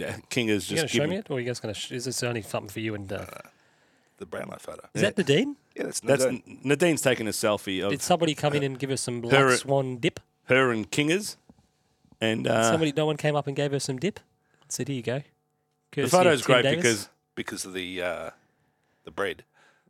the Baba The Ganoush. story, a ridiculous story Come on, you Timbo. told. That's a big Yeah, photo. When like neither of she's us taken knew- a photo, a selfie, and she would have turned to Adam and gone, "Let's take a selfie," and he's just given her absolutely nothing. was like- it looks like he'd rather be anywhere. He's given her nothing. It's like she's me on this giant stadium. In fairness, I text Kingers during the week and I said, how's the come down been? And he gave me a one-word answer. I'll let you know. He said, shit. Oh. But I mean, as you want for so much, you do so well, you get so close. I can't remember the content. I can't even remember who said it. cares? But someone was asked about like some great sporting disappointment, missing out on a championship or something. And they said it was like, how long did it take you to get over it? And he goes, "I'll tell you when I do." Yeah. And it was like it was a tongue in cheek, well- a bit it's of well fun. put, yeah. But it was 30 years later. And he goes, Yeah. I'll tell you when I get over it. Yeah. When Well, it and happens. that was Kinger's comment afterwards. He just said, these moments burn in your guts forever. He goes, you lose. They you- lost you it in lo- 10 minutes in the third quarter. 10 Well, minutes. they did. There's one kick by Lockie Ash where they're working their way out and it gets intercepted. And it wasn't the Meyer check goal. I saw the finger. I knew it was coming. Well, there's a big sound from the west of the We'd gotten, I thought, I was steering the ship away from the orange waters. No, I know you I was were. just steering through. Yeah, no, but you're talking more about individual moments. I'm talking. There was just Momentum, yeah. Collingwood had 10 minutes in the third, and they Yeah. put too much on the And they board. capitalised. They capitalised. And then and look, a lot has been made about the Umpiring? 11 potential free kicks that all went unpaid. Toby Green needed a little bit more composure. Yeah, he did. Well, he almost kicked the goal to win the game. This is He just needed to score in the end. well, and that was the thing. He just the needed fact a that he little took the bit- mark on the line, just needed a little bit more composure. what were you doing there, Sean? Who's that? You on the he's line. winning the game. But he just needed to go. And more than that, he doesn't get any momentum. Like Jesse Motlop, even though he almost got run down, took off toward goal, whereas Green was in a standing start. Yeah. And was almost, it's a classic leaning back when you shoot. Yeah. He needed to actually make a move toward goal and then snap. And even if you score, Yep. it's actually Well, okay. you get to set up. Yeah. Because in effect, it sounds weird. You go, even if you score, even if it's a point, structurally the result is the same. Yeah. Because Steel side bottom was kicking the ball out. Yeah. But as you say, if it ends up a point, you're going to extra time. Yeah. And Excellent stuff. This is very well said. I don't know what you were talking about again, but we're going to move on.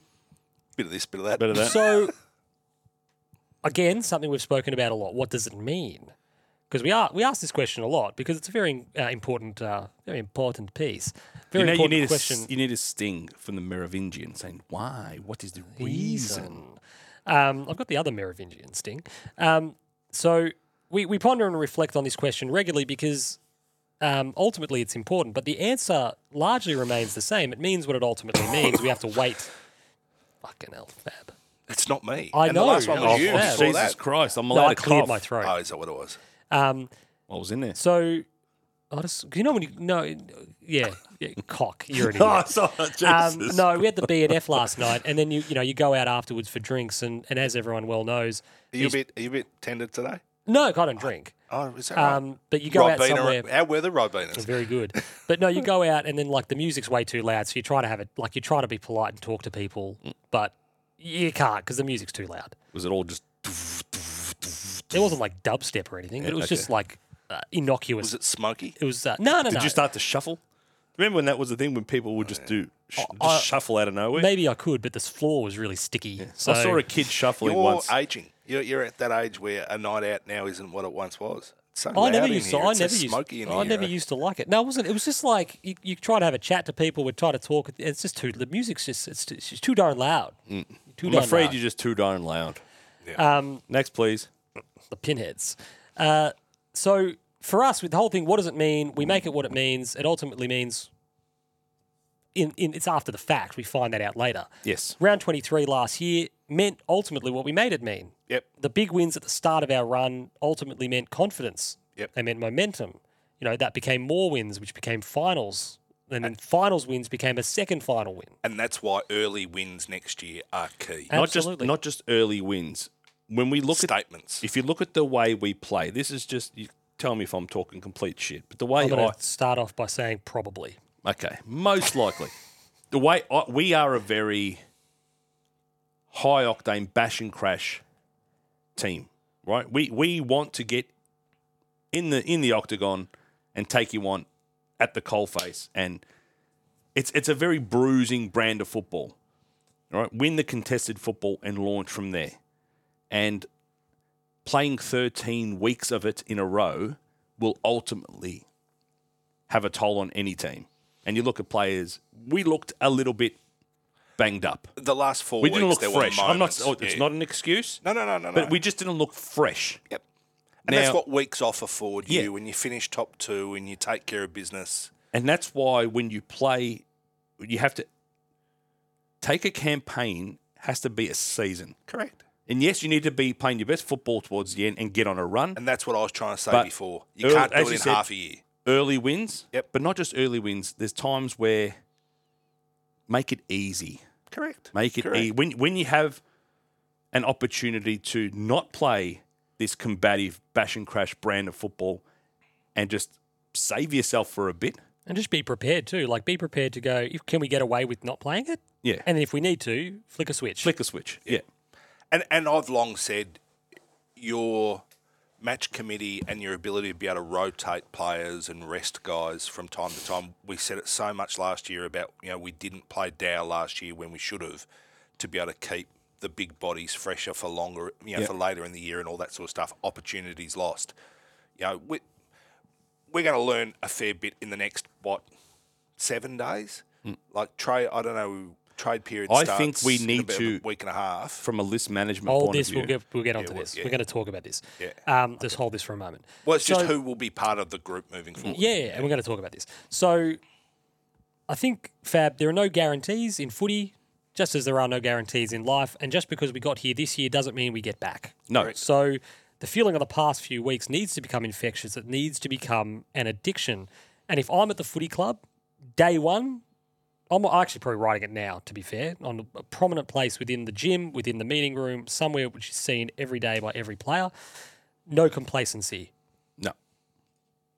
And that stays there. Don't just think, geez, we put it together in the back half of 23, we made the prelim, that's great. Don't just think it happens again, because you don't have a right to anything. No. You have to earn this opportunity. You have to earn the right to get back there. Well, Sydney proved that this year, didn't they? Like, they had a great campaign last year. They got smashed in a grand final, and you thought, there's your motivation. Go again. And they never, Well, Geelong missed the 8, mate. well, more Like, importantly, Sydney, but Sydney should have missed as well. well, if, Interchange infringement, and then obviously the Ben Keys goal. yeah, Yep. So, good point. Fab, ultimately, I don't need to know what Adam Sard was saying in his post-match address to the boys on the field. I love that it was him. The though. fact exactly So- because it's when you think about it, you think More voices. Who's the last person you expect to be doing that? And by the way, before we touch on it, shout out to Massimo D'Ambrosio and Nick Hine, who are so far and away better than Adam Sard. We have lucked out We here. have lucked out here, you fucking morons. Well, Massey's just requested a trade to Hawthorn, hasn't he? Yeah, Weird. but Essendon, they don't Weird. need Sard. Huh? They don't They don't need him. Sard. And they've They got don't need money, him. Fab, Moneyball. Yeah, we've got D'Ambrosio and Hine. No, we got Hind, and then I think the clue was when they got D'Ambrosio that No, I love that. Oh, this was the replacement. Someone tweeted, Yeah. "Oh, we're finally, this is a replacement for Adam Sard." Look, no, didn't you say you replaced Adam Sard when you got that? they're so butthurt about, rather than if I was Essendon and Danaher leaves, Hibbard, Sard, who was the other guy? Like Fantasia. Someone else? Was there someone else? I'm forgetting. I feel like I'm forgetting someone obvious. Ryder, That was a little bit earlier. Yep. But all those boys leave, and if Gus Montfort, sorry. if one of those guys leaves, you're sort of like, why, damn you, whatever. That a number of them left is telling me there's something deep-seated and wrong, and they feel like they don't want to be a part of it. For whatever the reason might be, the administration, the coaching, the football department, whatever it is, for so many of those top-line important first 18 players to sort of go, I'm out. Don't be angry. Don't be dismissive of them. Be interrogating the why. Yep. Because it's not them. If it's one guy, maybe you just can't hack it, mate, and you just don't want to be coached, blah, blah, blah, blah, blah. If there's 5 or 6 of them, then I think the problem's a bit bigger. Yeah, that's right. So I don't need to know what Sardi was saying. I loved, as you mentioned, that it was him. But I hope it was something to the effect of, don't be satisfied with this. Want for more. Want to be back here. Be prepared to work to be back here is also obviously very important. There was a great line. It's funny the things that come to you when you're putting this together, and it's like weird that there's this great line in Age of Ultron, the second Avengers movie, where they're talking about fighting and, we're going to have to fight the new bad guy and blah, blah. And Tony Stark dismissively says, we're going to lose. And what's the line? He sort of says, no, Captain America says, we'll beat him together. And Tony Stark says, well, no, we're going to lose. And he fires back, well, we'll do that together as well. Yeah. And you sort of thought, feels like the club's tapped into a little bit, not using directly an Age of Ultron quote, but this idea of whatever we do it together. Whether we succeed, whether we fail, whatever, we do it as a group. Yep. And we do it as this group, and we do it together. We do it all moving in the same direction. We do it all having bought in. Yep. And whatever happens, happens. Yep. Hopefully, it's a premiership. Yeah, But hopefully. it definitely won't be a premiership Right. if we fucking splinter, if we're silos, if we're not in. Yep. It just won't happen. Correct. So this is probably another one for you. And that's Fab. why we all needed to be on board those tough conversations down at Camp Kerno. That's exactly right. And people there's the odd bonehead idiot who comes and has a go at us and me particularly about the conversations mid-year. And we'll say it again. We've said it a bunch of times. The place was in freefall. Yeah. And if you want to believe nothing happened and this just righted itself and things just turned around, you're an incredibly naive fool. Yeah. And you need to think about it a little bit harder. If you don't think they were having the conversations internally that we were having, other fan channels were having, people on Twitter and Facebook were having, you're kidding yourselves. Whatever they've done, I don't even care what it is. I don't need to know what it is. I don't need to know what the conversations were. But it was done, and full credit to the people for having them. Full credit to Voss for turning the ship around because, call a spade, if he hadn't, he was done. So you can kid yourselves all you want. And what's the one thing we always said about Vossi? Two things we always said. Despite now, we always have a bit of a laugh about King, as we've always said, we want nothing more than for this bloke to succeed. But we always used to say, don't die wondering. Don't die wondering. Don't die wondering. And the fact that he's just... Mate, don't get the flick and leave the room with what ifs. Like, should have done this. You can't stay at the helm and saying, we're changing nothing. No. We're going to keep on going. That's right. And the reality is, that's not what happened. Things changed. I can't remember which game it was, but we were on the pod and we were pleading. We were saying, don't go out like this. Yeah. Don't get the sack having not fucking tried something. Don't get the sack like this. Yeah. Because ultimately, you'll have no one to blame but yourself. Really, you had, if anyone can change the course or the trajectory of our season, it's the senior coach. Please try something. And in the end, it was great because it worked. So there's just one line in a Kingers interview I just wanted to bring up. I think they actually spoke to him privately.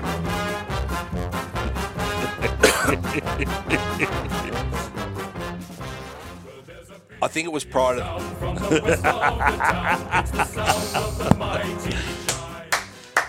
It's prior to the.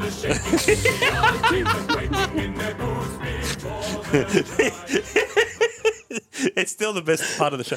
The song is so good that I could just have him push it all. I feel like there's a great moment in Spider-Man 3 when J. Jonah Jameson's he's on all those pills because he's too angry, and he's getting on the verge of getting angry, and Elizabeth Banks, who plays the receptionist, sort of keeps buzzing him. Take your pills with water. He's going, and he goes, continue. He's like, calm. Continue, Tim. Are you talking to me? Come on, Timbo. Let's go. Let's give us Adam Kingsley at a press conference. He fucking changed the world. Give it to me. It was pre-game, and I think it was prior to the preliminary final, where one of the the interviewers said, "Oh, we love the way that you play. We love how you take risk," and he sort of said, "Well, we don't consider we're taking risk. Like we know how we want to play. Mm-hmm. We know where our options are, and you'll see it as a risk. We don't." And I think that's the mantra. It's that I think emboldened to the playing group of being emboldened. and like they know what their options are. We're not just going to kick it on a 45 into the corridor and hope that we get it. That's a risk. But understanding how you can move the ball, because we're getting stuck backside of wing, half back, and we're going, the only option we have is to kick it 50 metres up the line, where the opposition's best intercept defenders and man-on-man defenders that can nullify our tools, and they can get numbers to then try and win the ball and spread and create. And so we're just giving the ball back to them. That's what we have to get away from. And if you're in that situation 10 times, we're not saying 10 times go C-shape, go corridor, do whatever. We're just saying don't kick it up the line 10 times, because it feels like we're doing too much of that. But not only that, and you have your Malthouses and your Ruses of the world, where football was a game of instinct. Yep. And these guys became so risk averse that you just... Well, they said, I kick it up the line, I can create stoppage, and it starts again there. And that's largely what they did. So what we perceive now is risk. It's not that's just playing the game. They were, I think that too was in an era as well where coaching was very heavily influenced by that NFL control, the controllables. Yeah. And how do you do that? Stoppage. Yeah, that's exactly right. Slow the game down, score, and reset the game. And it was sort of like, it was successful to a point, clearly. It was the prevailing tactic for a time. Yep. But I think ultimately sort of to the detriment of footy purists in a lot of ways. As infamously, obviously, Demetrio spoke out against Ruse. He didn't give him a clip, but he just sort of said, look, I prefer the football be better to watch. And it's like, I think we all did. Yeah. And the same thing for Mick. It was like, I think we all, and he's not alone, like Ross, obviously. Yeah. I think at times we'd all like the football to be better to watch. When you're being paid to win games, and you do, it's very hard to question your philosophy and behind it. But if you win a grand final kicking 6 goals and the opportunity kicks 5 and you're going... I think we did, didn't we? Was that 68? Well, but yeah, 7 goals? But just sort of saying that was what football had moved to, and you've gone, if we get to sit in navy blue and see our team win 6 goals to 5... you're taking it and you're celebrating like we'd kick 30 goals to 28. Yeah. So that's a beautiful segue inadvertently, but people get a bit misty-eyed when we talk about Manchester United. So if you do, you're going to love this.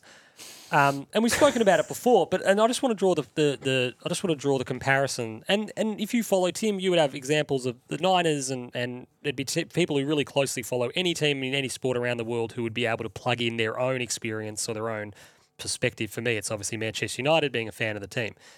So winning the 1968 European Cup, that was the culmination of a rebuild following Munich.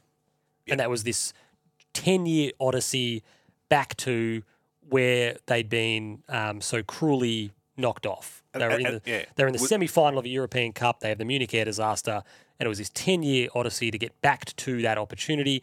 But 68 doesn't happen without 58. Correct. Clearly. Maybe that probably happens earlier. But the point being, this crowning achievement at Wembley doesn't happen without 58. And wouldn't it have meant as much without it as well? The first league title win in 26 years. Everyone talks the first Premier League season, 92-93. Well, that was a response to frittering it away the year before to Leeds, the last First Division. United sort of had one hand maybe on it, and just lost their nerve late in the year, and Leeds end up pipping the club. The double in 95-96, well, that was from dropping the title the year before. In the last day, West Ham, they get pipped by Blackburn and get sensationally rolled in the 95 FA Cup final by Everton. Yeovil. 1-0. Yeovil. Yeovil. But the point being, geez, that went from being a double to nothing, and it spurred the club to the next year to go on and achieve, what they'd missed out on. The treble, we've spoken about it, Overmars' goal at Old Trafford. The Champions League loss to Monaco, Fab, who were fucking stacked in retrospect. Yeah. You look at that Monaco team. At the time, you didn't think it. You look at that Monaco team now, and you just go, well, yeah. Jesus. We get it. Oh, Jesus Christ. But they go from a season looking like it's going to become something and it ends up becoming nothing. And then that spurs on the next year. You know, 12-13, clearly the season before Aguero wins the title with the last kick of the year, the players on the field at Sunderland celebrating nothing. So it's the one that got away. And at the heart of all of those pursuits, at the heart of all of those successes was an appetite to put themselves back in the mix, to do the work, to make the sacrifices, to want the pressure of the badge, to want the pressure of we'll have 100,000 plus members next year. We'll have, you know, those big games early in this year. There'll be 80 plus thousand people there. To want the pressure of the badge. Our fixture will be hard too. Well, the fixture's a fixture. I'm always, you know, pretty ho-hum about that. But when everyone wants them to stay If you down... want to be the best, you have to beat the best. It's Ric Flair to be the man. You've got to beat the man. Correct. Everyone wants you to be down. Everyone wants you to be counted out. Everyone wants you to be done for. Being able to get up in the face of that, rally and find something so important. We need to harness that type of mentality that whether you win or you lose, again, we've spoken about it in the past. Ryan Giggs was so... You'd win the title and within a week it was, we go again, we win again. Yeah. It wasn't parties, whatever. It was, no, we go again. Ferguson was the same. We go again, we win again. Because come day one of 2024, whoever wins the grand final this year are not the premiers. Well, that's exactly right. The season has started. We're all on zero. And there's one Let's bloke go. at our club who knows that better than most, and that's the head coach. Michael Voss. And Brian Cook. And Brian. Point. So I don't want to labour on the where did it go awry. I don't want to labour on that too much just in terms of the match itself. But ultimately for us, we get the unbelievable start. I put the tweet out and said, geez, well, this feels real. All of a sudden, you're sort of sitting in what's going to happen, and then all of a sudden you're 5 goals up. You're going, this feels frighteningly real. Just our contest came undone. McInerney got on top in the ruck. He really dominated that fall of the ball, and he really dominated that. Didn't matter who he was on. TDK went off for a while, He dominated both of them. and my mate really wasn't making any inroads. No, he got on top of that matchup and really controlled stoppage. We lacked connection between the lines. We had zero control of the ball when we were in possession, couldn't control the tempo of the game. Winning the ball at stoppage, we just couldn't do it. And then when we did, we panicked. Yeah. It just didn't quite happen. We just looked light on for The a handballs run. were either behind or they got Yeah. intercepted and stuff. It was just We just looked a little Between- bit light on for run and between the confidence arcs. and ideas. between the arcs in quarters 2 and 3. Keep going. What are you looking at? Oh, no, Why are you fucking passing notes, you two? Like this is no. social science. No, just, you know how Damo Barrett does his sliding doors? Doesn't understand the sliding doors. No, he doesn't get it. But Well, he doesn't get it, but his sliding doors is he's saying that Ross Lyon should have been Coach of the Year and not Adam Kingsley. yeah, you Because take that because personally. he's taken his side to 6th on the ladder. And it's like, no, he took them to 7th because they got beaten by GWS in that first final. I think ultimately, Kingsley's taken from 16th to 4th. I think ultimately what Ross has wrung out of that list was pretty good. But didn't Rats make the finals last year? Yeah, So what has So he what's rung the out of the difference? list? I think he's done a pretty good job. Look, I think he has too, but he's not the Coach of the Year. And he's a recognised coach. Tim, He's done it before. I'm going to tell you. I'm going to say this. I'm just going to flat out say it. Yeah, and you'll be wrong. I don't fucking care about the coach of the year. No, And I'd say that if it was Craig McRae or Brad Scott or you like, who gives a shit? A smart person once said, What does it the even Coach of the mean? Year is the Premiership coach, and if you've got the old Leon Cameron line, if you've got the keys to the Ferrari, if you're coaching the Ferrari and you get a premiership, you're going, well, Alan Joyce also took Hawthorn to a premiership when Alan Jeans had his stroke or whatever it was when he was unwell. I don't think it proved that Alan Joyce was a coaching it doesn't, doyen, but but this he is was exactly right place right. at right time. This is exactly right. And I'm just like, But it's recognising what you've got, It what just you've been able feels to like do with it's it. just another award at the end of the yeah. season. Like I remember you saying Adam Kingsley won Assistant Coach of the Year, and it was Yeah, he like, did. how do you determine that? Well, Yeah. it's a voting system. Yeah, But it's voted By for who? by players. Players. It's a player. It's a but players again, Tim, association this is award. I love this because it's like How does a Hawthorn player give the Richmond assistant Yes. coach a vote? Because isn't everybody voting for your own assistant coach who's been Tim nominated? Davis was my assistant coach. I'd give him top marks. I'd be like, amazing. Couldn't think of anyone better. It's like, what's the point? And then someone at the AFLCA just goes, fucking Kingsley. If there was an award, Timbo, I'd give it to you. No, to Adam, not to me. No, to you. Oh, thank As you. The greatest Tim on the planet. The greatest Tim Davis. No, greatest Tim. Better than Tim Cale? Better than Tim Duncan. Tim Allen? Better than Tim Allen. Cocaine dealer. I did hear that, yeah. You know what? He was a crackhead. He was a crackhead. Buzz Lightyear. Good dude, though. Buzz Lightyear. And then written out because he votes Republican. Written out of Toy Story 4. Toy Story 4. Because he's a card-carrying Republican. Disney said, fuck you. You got to be in the movie because you're Buzz Lightyear, but we're going to give you absolutely nothing to do. You're going to be in the movie because you're the most loved character You're the biggest in the franchise. You're the highest selling toy asset we've got. So you're going to be in the film from that perspective, but we're going to give you fucking nothing to do. And then we're going to make a spin-off to use the IP still and recast the role. Yeah, and get And we're somebody also going to else's voice. cancel your relatively well-rating family sitcom on ABC, which we own. Yeah. Going, why? Because he votes Republican. Fair enough. Well done, Disney.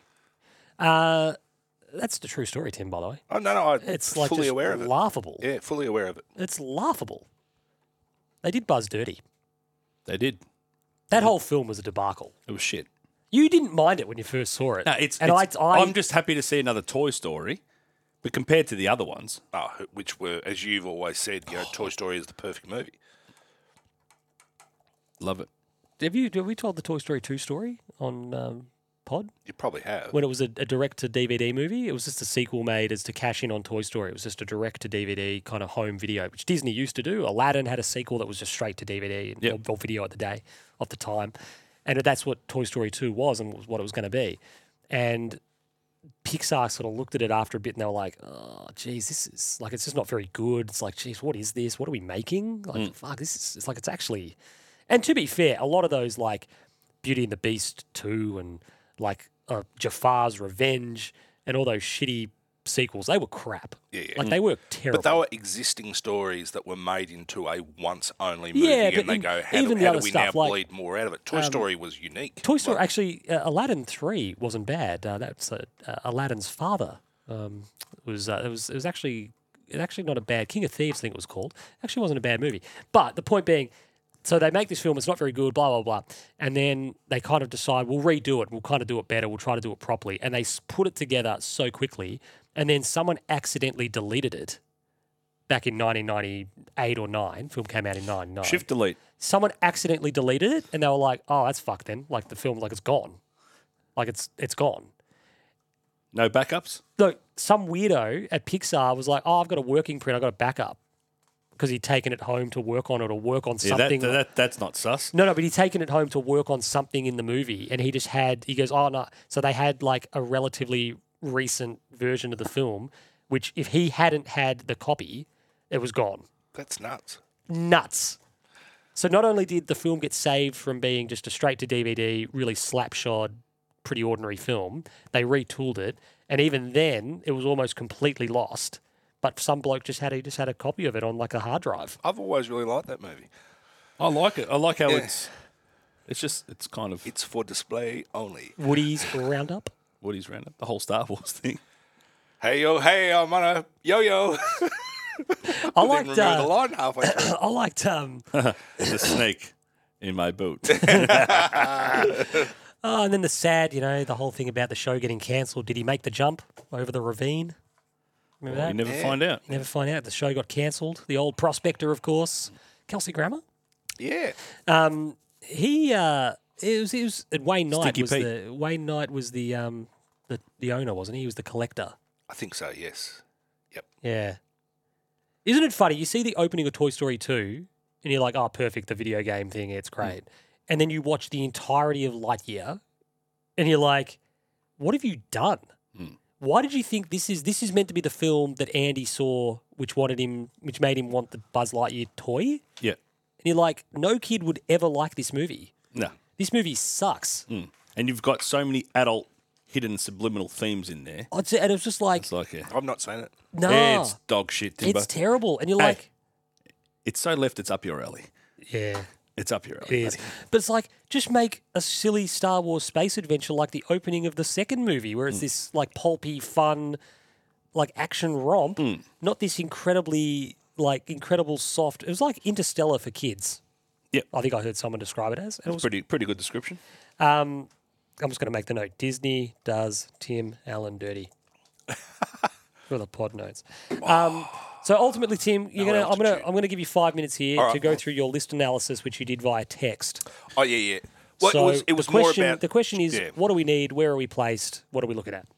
Well, my first look was more about who remained out of contract, both this end of this season and next season, because we've obviously done a lot of work over the last 18 months, 2 years to get contracts in order, sign people up long term, avoid the attraction of Tasmania and all that sort of stuff.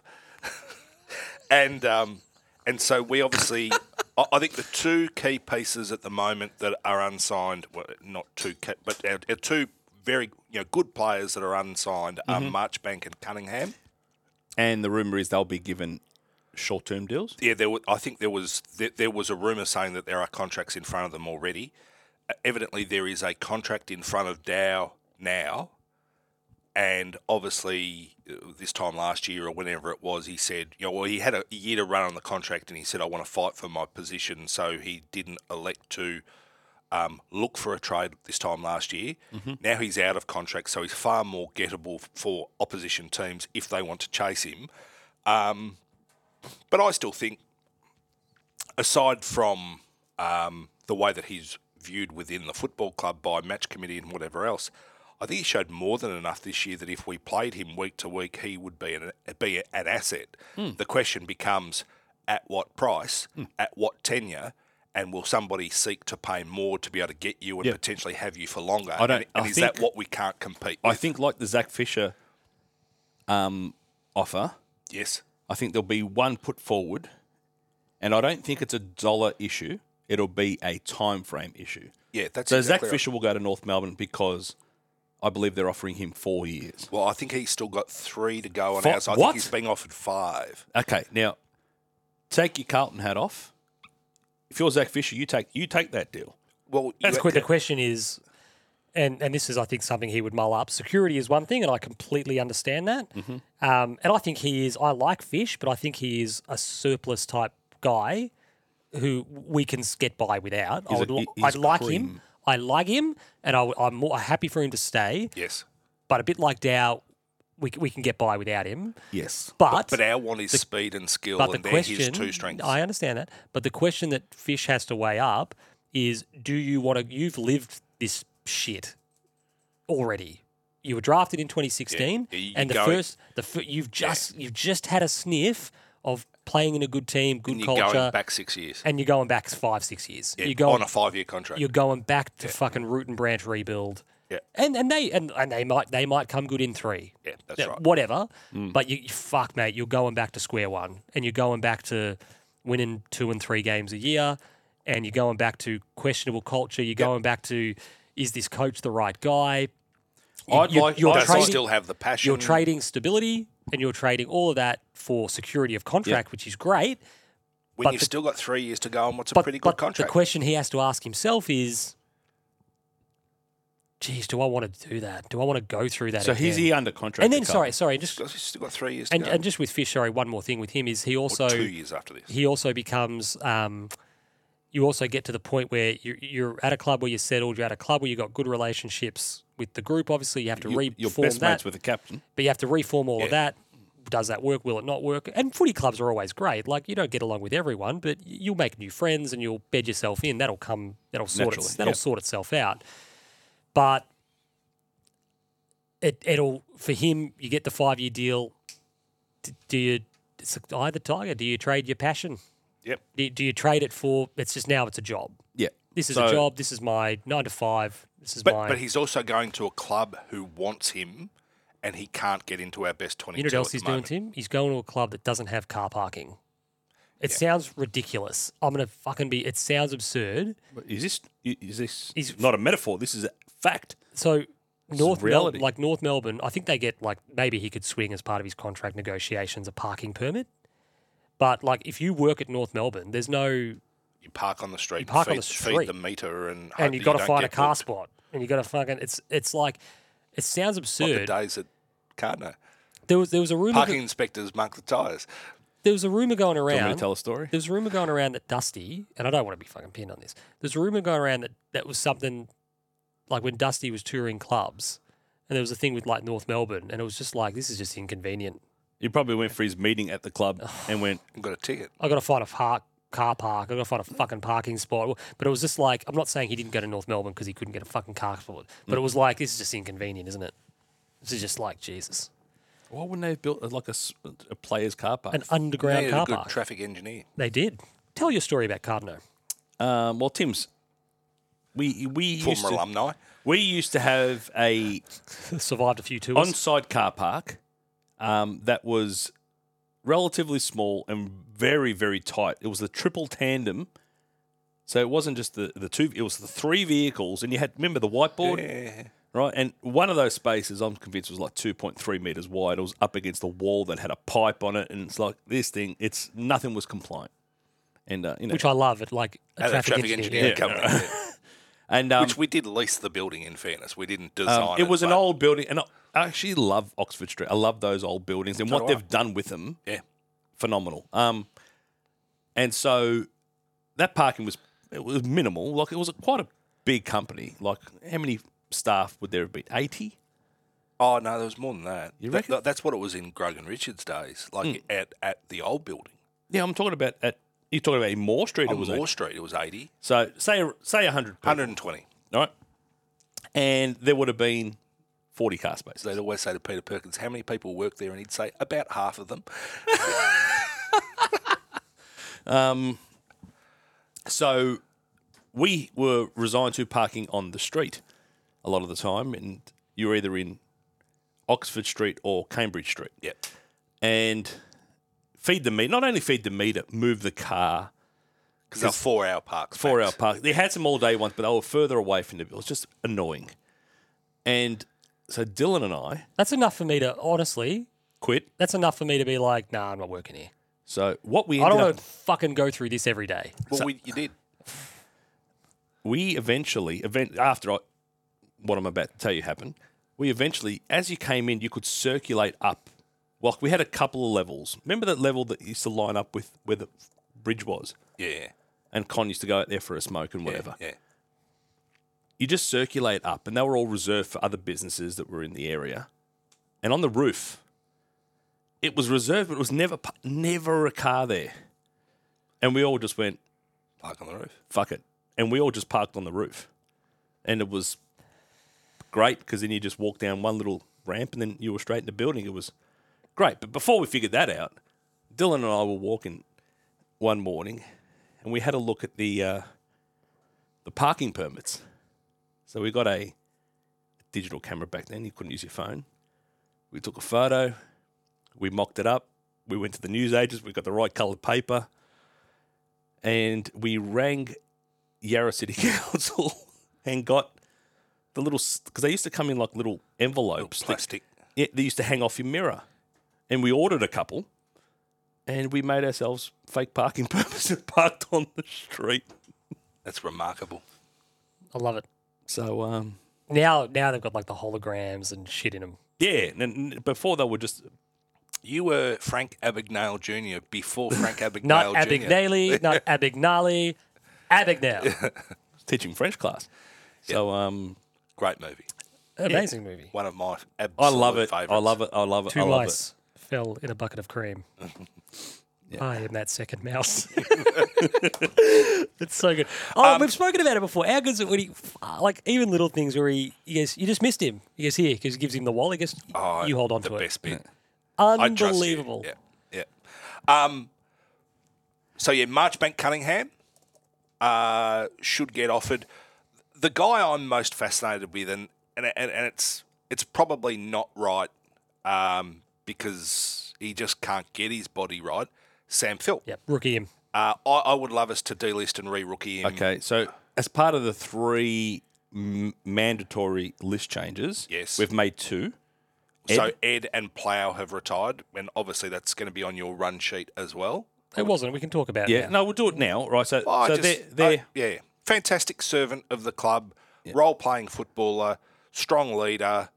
I just hate the idea, Tim. Importance in the club room and regarded by teammates and all that sort of stuff. And every football club has and will always have a whipping boy. Yeah. And who will divide. I said it on Twitter, Tim. So I said on Twitter that a lot of it was driven by local footy club heroes who are not within cooee of playing league football, and they need a wake-up call. They are shit. They are absolutely nowhere near the level, and the amount of carry-on that goes on between those types of people. Say, I could do what Plough to knock does. a guy like Plough, you're going, you're nowhere near it. I'd be half a mind to, if you saw particularly, if someone was getting particularly vocal, I'd invite him down to training and go do a session and we'll see how you go. It ends when you tap out, when you've had enough. We're going to do a warm-up. We're going to do a 3K warm-up and then we're going to do 45 minutes of match sim. And we'll see how long you got in you. not even the warm-up. So John, my uncle, when he played at St Kilda, so in the late 80s, he said, and the clubs are very open about this. I mean, famously, old mate Molly came down to Carlton. But he goes, people just rock up, and the club was usually like, yeah, why not? Join in. Just go, why not? Going, who knows? You know, if you're no good, you'll wash out. It doesn't matter. Yeah. Going, if there's something there, we get something for nothing. Why not? Yeah. It probably wasn't. I don't know how much Mayo's on Molly just literally turning up at the club. And in terms of like not knowing who he is or where he's from, sort of thing. He Willie went Mays, to Prince's Hill Secondary College. He lived around the corner. but like Willie Mays Hayes style, just turning up to training. Who's I've been this cut bloke? already. But John said guys would turn up, and the club was like, "Yeah, no problems, have a run." He goes, "They'd be done in 15 minutes. Yeah. They'd be out. They'd be done." There's a big difference. And I think what drives it is those complete morons. And then it gets momentum. The fact of the matter is he played 145 games of league footy. He played 125 games for Carlton. That's 125 more games for Carlton than our entire listenership combined, I would imagine. Yes. So good on him I for wouldn't that. go that far. I reckon there's a few. Oh, no. Mark Elvey, if he listens. Got a few. He played for Footscray, Western And Bulldogs. Essendon. Yeah, but not for Carlton. How many games did Franchina play? Oh, he actually played quite a few. What does he listen? I'll ask him. Not a listener.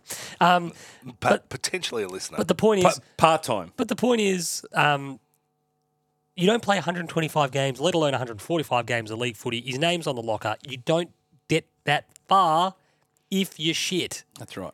Doesn't happen. The couple of games he played on Charlie Cameron are things of absolute legend. He could play tall. He could play short. And when you analyse that, he made some obvious errors and what have you. He was also playing in one of the worst fucking Terrible. sides Absolutely. this league has ever seen. Yeah. So, I mean, look, in closing, we'll borrow a phrase from, I don't know if it's his, I think it's his girlfriend or whatever. I'm a Lockie Plowman fan. And I think that was actually a little bit, when she said that, she was in the rooms, and it was a bit sad. Yeah. Because you sort of went, like, good on you, like, not knocking her, but you sort of went that's the attitude or the rationale is, you know, he feels as though there's a section of the supporter base that's larger than it actually is, that feels a particular way about him. And I think the majority of the supporter base, I think, are incredibly thankful for his time in Navy Blue. Yep. Absolutely. And look, you know, we were also devotees of the Stephen Silvani list build, and we liked what he did, and he always just had a handful of guys that he really, really liked. He'd obviously drafted them to one team, liked them enough, knew that they were gettable, got them in, and wanted to continue. He knew, and the David Parkin view was you look for quality of individual, and not to say you get really good blokes who are shit footballers. You want footballing You could tell he was always that type of player. He was in a lot of the ads. Mate, I'm so glad someone posted it on Twitter. My immediate thought was, when you think of like the good Plough moments, I love the one. Wasn't he one in the bath? That was amazing. I didn't seem to take himself too seriously, which is good. I love the one, his big one-on-one win against Jamie Elliott was in 2017, I think it was. Yeah, very late in the game. Definitely won that one-on-one, which was really important. Got suspended for trying to mark the football. Unbelievable. Couldn't be considered a marking contest, despite the fact the ball was kicked to Jager O'Meara and he was contesting it. Unbelievable. kangaroo court. No, but the one where they were making like smoothies or something, they were making fruit juices and they were mixing them up. And it was him, Cruz, Sauce, and Dennis Armfield, I think. And he had it in the pitcher.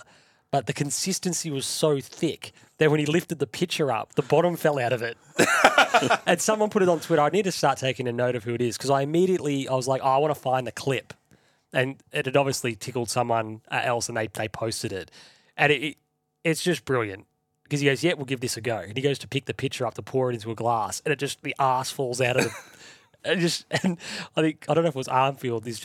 He, Sauce and Cruz are just losing it. And Armfield's like, it's too thick. it's just phenomenal. So, Mr. Plough, shout out. 125 games for us. Name on the locker. Congratulations you're on not a what listener. you were able to achieve. Absolutely. You're not a listener, but... Should have been because this was a safe space. It was a safe space. Plough. But no, look, shout out. Unbelievable stuff. We really love watching you play all these years. Obviously went into bat for you a little bit, but super thankful for your contributions to the footy club and we wish you all the very, very best in whatever comes next and certainly hope that in future, you feel comfortable enough to come back and be a part of the club. Absolutely. And whatnot, because you'll be always welcome. And if he's a good enough bloke like that, if he has an interest in being a development coach, he could be a guy that... Not even that, but just turn up and do little events. Be at the club, yeah. Do a little... Absolutely. Have a bit of fun. Because I think he's got a bit of spunk and a bit of personality about Daniel him. Gorringe, who 100%. admittedly was, he self-admitted, not a great footballer. But he's been everywhere. Well, his comment saying, I was picked 10 in the draft, he said, I was not that good. He goes, I was really tall and I was a half-decent athlete and I got thrust into an arena that I had no right to be a part of. Sam Day and obviously Tom Lynch and and who was the other? There was another. Tom Hickey was another tall in the day, So, in closing on the what do we need conversation, Tim, I think ultimately the Philp thing for me comes down to speed. Yep. We need speed. We need. So is he being re-rookied considered one of the 3 list changes? Well, no, and that would have to happen. That's not an instantaneous thing. The way that we've done that before with you have to drop them, and then he physically has to be dropped, Yeah. and then it means he is in the open pool, and we have to select him. So, I think, and I think Silvani is the king of. I believe in this person, and I think there is talk that there may be interest from St Kilda. So you'd have to select him before Sauce did if he's interested in him, and if his football career continues on somewhere else, all power to him. A little bit like Liam Stocker, he's found a spot and been able to continue on, and good luck to him. The bottom line is Sam Philp has something that we need, Correct, speed. and we already have him. Well, that's exactly so it's right. sort of like what are the mechanics of it, and as you say, I've got this thing, Tim. There's 45. What is it? What's the number? 46 ultimately? 45. It's 38. It's 47 because you can have 6 rookie A-listed rookies, Category 3 Category Bs. And we have 3 Category so Bs this year. My attitude is... And we picked up the 2 Irish. If Sam Philp ultimately gets another year, he slots in at the moment, he slots into the 43rd spot on the list. He does. Is that better? Is he a better option for a year than a kid in the rookie draft? He is. Yeah. He just is. Well, and he knows, but you have to delist him to get him on the rookie list, and that's your risk of losing. But that's a risk worth taking. But in terms of filling a list spot, the alternative to filling that list spot is a kid in the rookie draft, and you're going to go and I've always said this, no knock on these kids. Yep. If you're struggling to win the ball at NAB League level, and we're going to need to get you in for a year, the prospect that you're going to be able to show us enough in a year in the VFL to win another contract is pretty slim. The known quantity... Go to the VFL. Go to the sample But a year after, give the guys a year or 2 in the VFL. But with Sam Philp... Nick Holman style. He's more of a known quantity. Yep. We know enough about him. It makes sense. If we have the and has opportunity... the attributes that we are seeking to add. Yes. If we have the opportunity to rookie him, I hope that we do. I agree. The other ones that... Quickly, Tim. O'Brien is contracted, but we're looking to trade him. Dow is not contracted, so we'll see what happens. There is talk that we have an interest... I think Paddy Dow just loves the club. Well, and again... I think he just loves the club and he lives with Walshy. He lives with Walshy and I think they're very tight. Walshy keeps taking him to the Brownlow. I know, how good. Like Sam Walsh, you are one of the best players in the league. Ugly people who have your talent can get stunning looking women, right? I'm sure you can get one.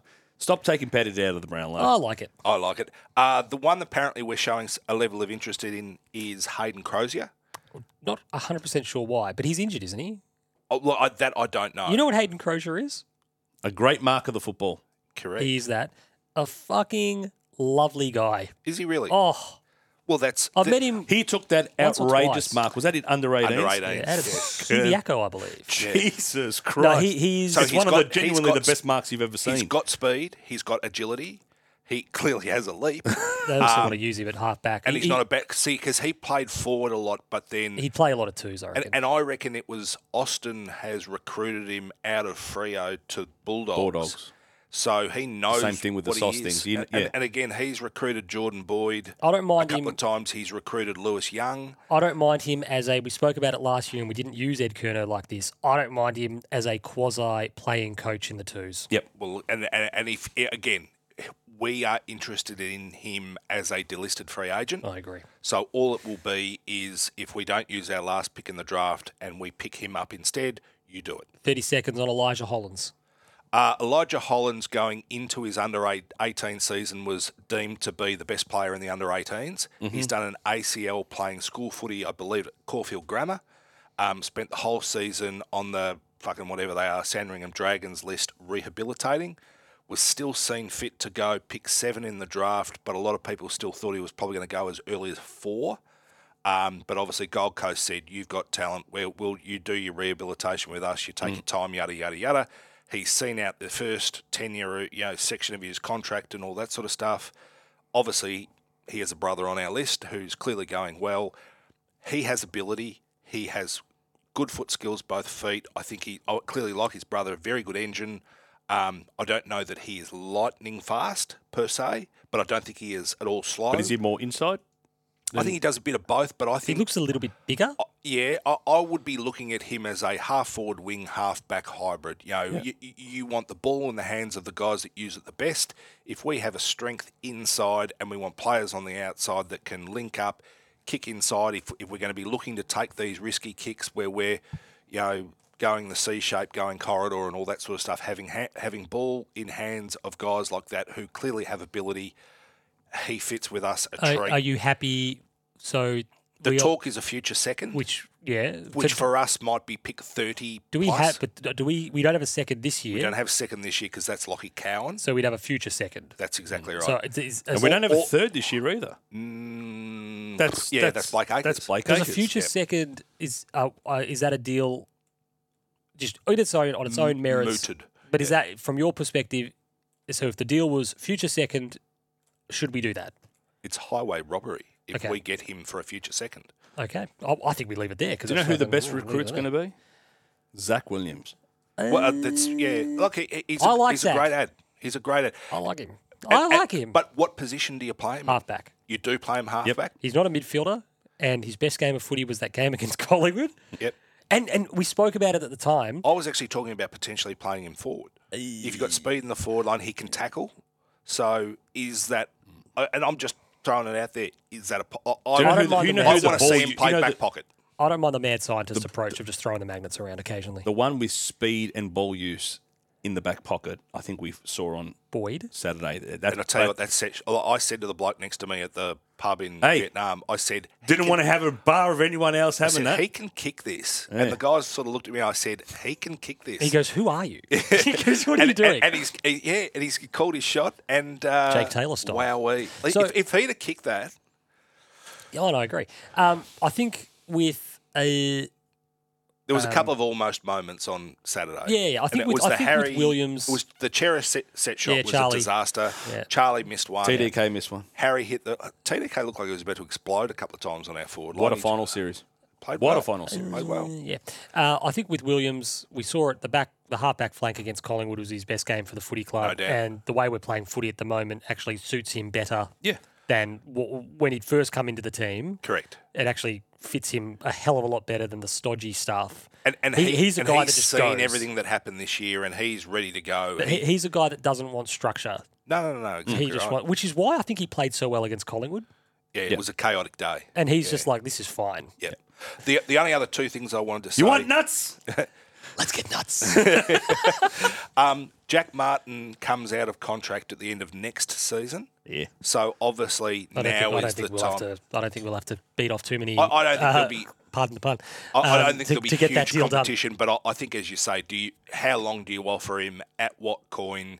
You're looking to balance out salary caps and all that sort of stuff. Favola? That's the Dan Stevens when he was on some British morning show and he booked some gig in America and the lady, the host goes, I bet you had to beat off a lot of men to get this. He goes, what? But wasn't the commentary... Beat out. Beat out. Someone said, Ratton's pulled Favola off at halftime or something like that. And the co-commentator started chuckling. I can't remember the guy's name. He played for Manchester City in the 60s or 70s. And, Beautiful stuff. And he played one game for England under Alf Ramsey. And he comes in at... It's before the game. And he was a bit of a character, this guy. And he goes, listen, Alf Ramsey goes, listen, you... He goes, I don't want to see any stuff. I want to see effort. I want to see blah, blah, blah. I want to see you really crack in. He goes, look, make no bones about it. He goes, if you don't give me what I want to see, because I'm going to pull you off at halftime. And the guy apparently deadpanned. He goes, geez, he goes, at Man City, we get an orange and a cup of tea. and he goes, a few people chuckled. He goes, never played for England again. Yeah. Because that was it. So excellent stuff, Tim Davis. Thank you. I'm going to do a quick rant this week, and the rant will not be against the Brisbane Lions. The rant will be against Essendon. Yeah, okay. So the Brisbane Lions, in the end... Brisbane arranged.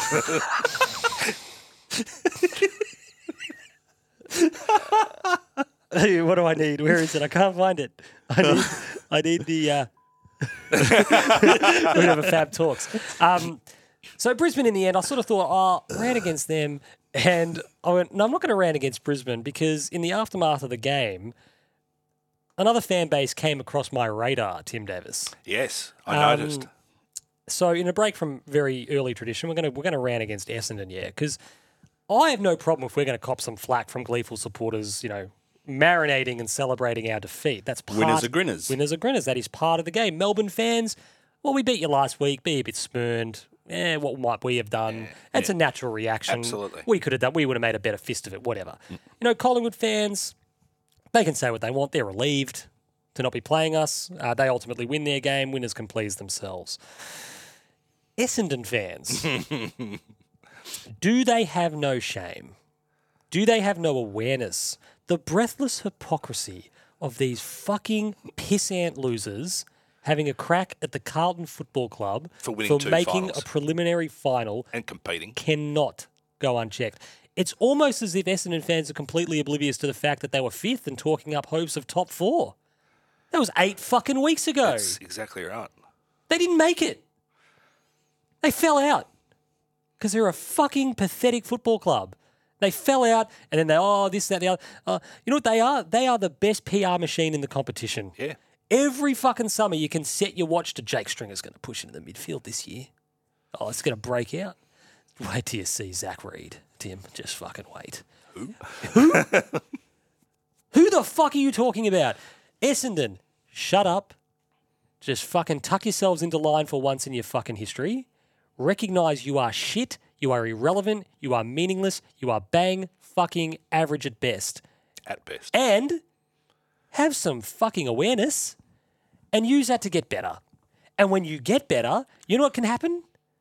You stop taking pot shots at us because everyone in football knows we know it, you know it, the game knows it. You fucking yearn for what we got. That's exactly right. You fucking yearn. You watched us play Sydney and you watched the scenes afterwards. You watched us beat Melbourne. You watched the fucking finish and the crowd. You fucking want it. You want it more than anything. Every single Essendon supporter, to a man, woman, child, has said, I can't wait till that is us. So while you're doing that, some little Tim, pissant is going to turn around and give us shit. You're Tim, going, while you're doing that, No. shut up. back in your lane. While you're doing that and while you're waiting for that moment, and as much as it pains me, it will come again. Yeah. I hope that it never does, but it will come again. Mm-hmm. And until you get that moment, just shut up. And how devastating that Dodoros had to take a sideways step. Ultimately for me, So obviously Leslie's not a listener. go to the shops, buy a clue. Honestly, buy a clue, buy some shame, buy some perspective. You still run like the factions of the fucking 1980s, and Kevin Sheedy still holds sway down there. Scary. And while that happens, you won't be any good. He was 'Cause the senile gu- 20 years mate, ago. the guy didn't have a clue in his last 5 years of coaching. So he doesn't have a clue 15 years after that. Get yourself some sort of fucking idea as how to run a modern football club. You can pot us all you want, but at least we've adapted. And in the time that we've been dog shit, okay again, dog shit again, and then rebuilt, we've won more finals than you fuckers have in the last 20 years. Correct. It's right. And that's It's- the last We've 3 been weeks. putrid. We've been awful. We have been genuinely awful twice. Genuinely awful. And kind of come back to be okay. Come back to be okay. And we've won what? We've won 4 finals in that state. That's an indictment on 5. the Essendon Football Club. It's an indictment. 5 finals. 4 finals. Played in 5. Yeah. It's an I get you. 4 indictment finals. Yeah, on you're the right. Essendon Football Club. So ultimately, you want what we had. That's fine. A little bit of respect. And But don't knowing be your place. mouthy about it. Yeah. Have some shame, have some awareness, have a clue. Well, as I said to one of the guy who referred to himself as Up the Mighty Dons, and I just said, just do yourself a favour. Just remove the mighty from your Twitter handle. Just be Up the Dons. That'd then- be perfectly fine because there's nothing mighty about your football And then I club. want to give a slight clip as well to St Kilda, just a minor rant against St Kilda. You cockheads could disappear from the football ecosystem tomorrow and there'd be no measurable impact on There the was game. a Bulldog supporter. There'd be no measurable impact on the Getting game of stuck into football. his toe. If St Kilda just Was it disappeared, Joe? Who? Was it Joe? maybe. If St Kilda just disappeared tomorrow, the football environment would just move on, wouldn't care. You'd go, oh, whatever. I don't disagree. So you're irrelevant, no one cares about you. Knock, knock. Who's there? Not you. Not you. You're shit. I mean, look, with the Saints, you could put their fucking entire history on an A4 piece of paper. Well, they were saying In the 16 in going through the whole Double spacing. when they were doing the whole Collingwood grand final history thing on SEN, and they were saying, look, St Kilda's only played in X amount of grand finals. You know, Collingwood's had obviously more losses than St Kilda have ever played in 5, but the Bulldogs have only played in 4 grand finals. It's unbelievable. 4. It's not a good. It's not a good record. Fucking hell. It's not a good record at all. Excellent stuff. We move on. We move on. We move on. SI Morales time. This. I've got 2. I have got 2. SI Morales nods. I'm keen to take the temperature of the room, and I hope that you're on the same page. How about we just do the 1, 2, 3, and then we all shout No, out I've a got name? 2. Oh, shit. Pick one. Who have you got? Give it to me. Jordan Boyd. Jordan Boyd. Yeah, I had Jordan Boyd, and I had one other. TDK. Nope. Harry. Nope. Caleb Marchbank. Nope. Adam Sard. Nope. Matthew Cottrell. Nope.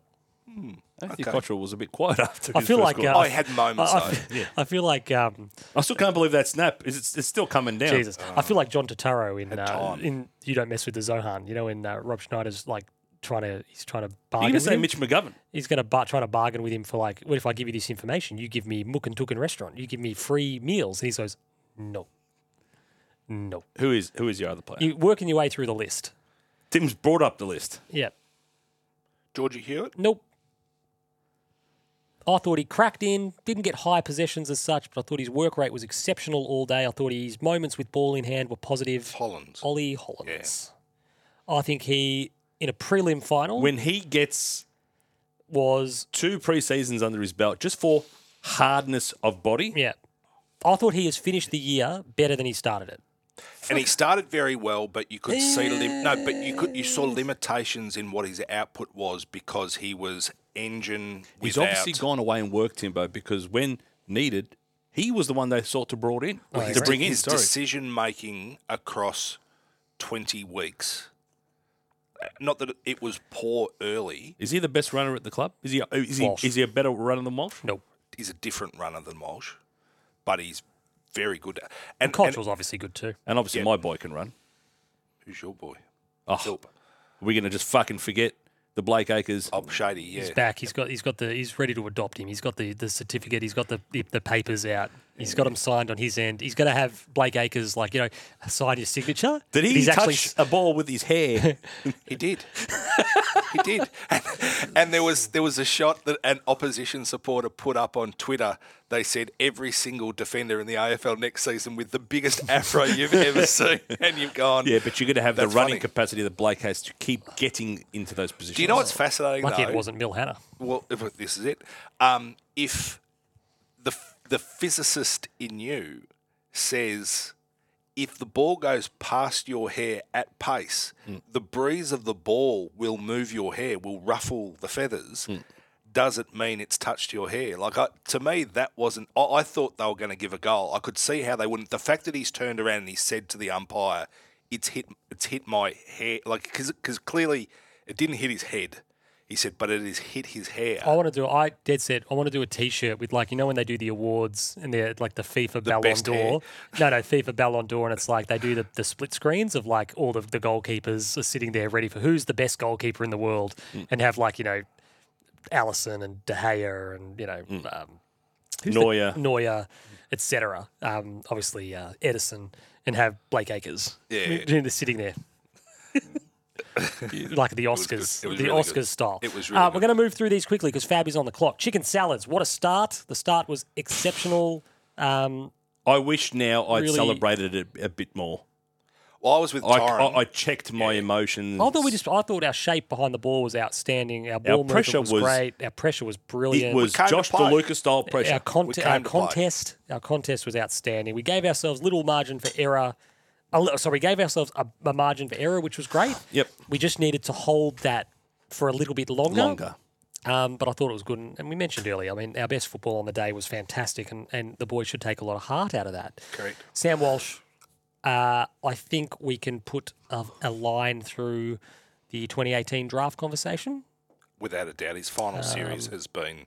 Looking forward to can he be Gary. Can he be beaten in the Gary Yeah, years? they weight it. So you get 1.5 weighting for Okay. grand final because obviously the rationale is a lot of those guys grand final will be means playing. No, but they'll be playing their third game. Correct, rather than 4. Correct.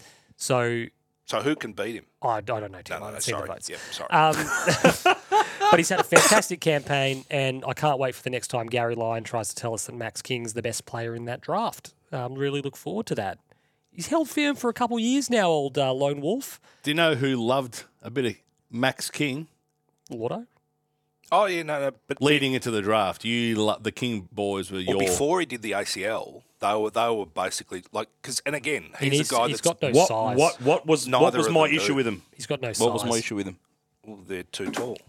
Yeah, too skinny. Too He got no skinny, size. At least remember that. We'll all remember it. Remember that photo in pre-season of Harry and Harry. Kai a couple of years ago. And you just went, fuck. Yeah.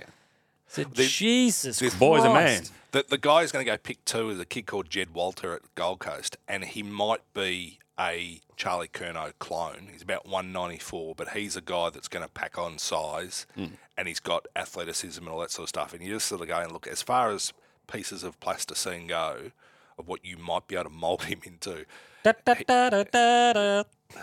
he's going to be good. Do they do that at the after every goal? do. I think they Oh, do, it's yeah. horrible. Yeah. If that's as good as you got, yeah. My last chicken salad is a shout out to a maligned trio, a fantastic finish. If the Giants were on the Gold Coast, the club would be bigger. I don't understand what you're saying. Do you know what I mean? I reckon, given their success, They had more crowd. it People go. Yeah, Yeah, but it'd also be a different list build. They'd have different concessions. It's not apples and apples from a build the point Giants of view. and the Suns. Yeah. You reckon? Yeah, Yeah, it's it's not. different. So my last chicken salad is for a maligned trio, a fantastic finish to the year for the likes of Mitch McGavin, Brody Kemp. Didn't play, obviously, in the last game, but he had a fantastic Was finish that to a the year. mistake? Eric Hipwood was Oh, involved Yeah. more than I would have liked to have seen. Weeders got beaten on the lead when the ball came in quickly. Yeah. Well, you don't expect Coleman kicking the ball 75 metres. But but that's sorry, the point. McGovern You're Kemp- not you're not expected to defend what we were asked to defend.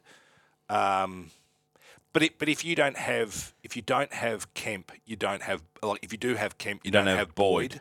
And I think in the end, Boyd was the right call, and he actually gave us enough. I don't think we lost the game No. because of that. But You just hope that they've managed the conversation well. Yeah, McGovern, Kemp and Marchbank, I think, a maligned trio when the year started. I think they all ended the season pretty positively and can be very pleased with their finishes going into next pre-season. I'd be interested to know what they do with Cunningham's shoulder in the off-season. Does he have surgery? They have to get it done. Yeah. Yep. Chicken shits. Just one for me. Another September ends interstate. So for the 5th finals campaign in a row, we are eliminated on the road. You've got to take care of business early. You got to take care of business early, put yourself in a position where you don't have to travel. Obviously, be good enough to take care of business, 100%. But it's just another one of those variables. If you can control it, correct. Playing at home is such an advantage. Winning interstate is hard in the season. Very proper, hard. Well, let alone we've proven this off-season finals. that if we host a preliminary final, there will be 98,000 people there. Yep. And you know, how insecure, honestly, I found it so cute. How insecure were Collingwood about was the Carlton crowd conversation? Because It was they know brilliant. that we have this is the Collingwood mantra, that this is us, this is what we can do. And it's sort of like, we do too. And so have Essendon. No, And they so do. have Richmond. They do. But Essendon have to play good enough football to capture the crowd. I'm saying, they're but not if they doing it. were, No doubt. But as you say, they've got the they following. like to think that they are unique. They're and not. they are not. They are not. it's called the Big Four for a reason. Correct. Because Mailbox. it's more than one. All right. You got mail. Kicking us off, mailbox Timothy J. Surely there's a correlation between Carlton's Triple M, Martin, McGovern and Marchbank, having their healthiest and most successful seasons and Carlton's own success. Well, yeah, I mean, we spoke about it, but they're three guys that were all brought in, and earmarked for quite specific roles structurally, and to finally get some decent footy and a sustained run out of them was really, really good. They had huge reputations and they've finally been able to make good on it concurrently. And for a side that had wanted for so much to be able to have received so little collectively from them, and it wasn't even like we had one guy having a good season while the other two were off. All three were rarely there and rarely playing any decent footy. 100%. Gigantor. In the finals, did we lapse too far back into bad habits from earlier in the season? Clearly our defence held up, but scoring was a major issue. We sort of touched on it earlier. It's a point well made. We just went a little bit Safe. We just went a little bit Defensive. Defensive. We got a little bit sort of not overall. It's not the word, but I think we tried to control It's been a very tempo. low-scoring final series. we- though. We tried to control we tempo. pushed back at the expense of structure our ahead of the ability ball. to move forward. Yep. What do we got? Steph has just popped in to say, huge thanks for another great season of the pod. Riding the waves this year has been a beautiful thing with the three of you as weekly therapy. Thank you, Steph. Thank you, Steph. Very lovely of you to say. Jack said, I don't believe it. You're recording. Hallelujah. In the off-season, what's the biggest issue we need to solve with personnel? It's pace, isn't it? Speed, skill, ball movement. It's so simple. Yep. And maintain the hard edge. Move to I the next one. agree. Otherwise Timbo will just keep listing qualities. One, Tim. One. Body odour. Jack Hardy, outside of the finals wins, what was everyone's favourite game from the 2023 season? I got two that come immediately to Adelaide. mind. No. Collingwood. Collingwood. And the Saints. And the Melbourne night when you had the women's soccer penalty shootout concurrently with the beginning of it, it was a good night. Oh, the Matildas. Matildas, yeah. Yeah, no, the Port Adelaide, because it signified that actually we are back in this season. Collingwood Friday night was very good. Yeah. Evangelos. Took my son to the Gabba. What an experience. He's rusted on now. It's going to become infectious. It's awesome. Has to be like that. I messaged Taz, and I think it was after the Melbourne win, and when he recorded with us, and he talked about, I've not seen great Carlton and all that sort of stuff, and the come from behind, the emotion, and the things that he touched on, that everything that he's heard, he said, I've never seen it, I never felt it, I can't wait till I do. And I just private messaged him and just said, now you see it, now you understand it. Isn't it fantastic? Tim was able to cover up quickly. This was after he'd inadvertently sent Terry a dick pic. Because, sorry, wrong chat. Sorry. Well, what a great night, Tez. I hope you really enjoyed it. Joel Schultz, who was the most improved for the season and who was the biggest disappointment? For him, he had Chera as most improved. He had Lewis Young as disappointment. Yeah, it's a fair call. I think Chera definitely, he was fantastic. Absolutely wonderful season, which was great. disappointing for me, and not in a personal sense, was just the Zach Williams news. Given how we wrapped up the year, and you just went, okay, The potential. all right, this is really important. This is a big in, and for me, it was disappointing. We just didn't get to see what that became. At all. So it's a bit, and I get the Lewis Young one because look, I thought he started the year okay, and then just fucking really fell out of favour and off the radar. Yep. Justin Lloyd, just thank you for a great season of podcasts. Helped me through the tough times, elevated the highs, superlative song selections, found some great music that I'd missed back in the day. Heartfelt thank you. Thank you, Justin. Brock Bowman, what's the off-season plans for both yourselves and the club? Well, the club, I don't know, train. Sell some memberships. Fab's going to go into his summer hibernation.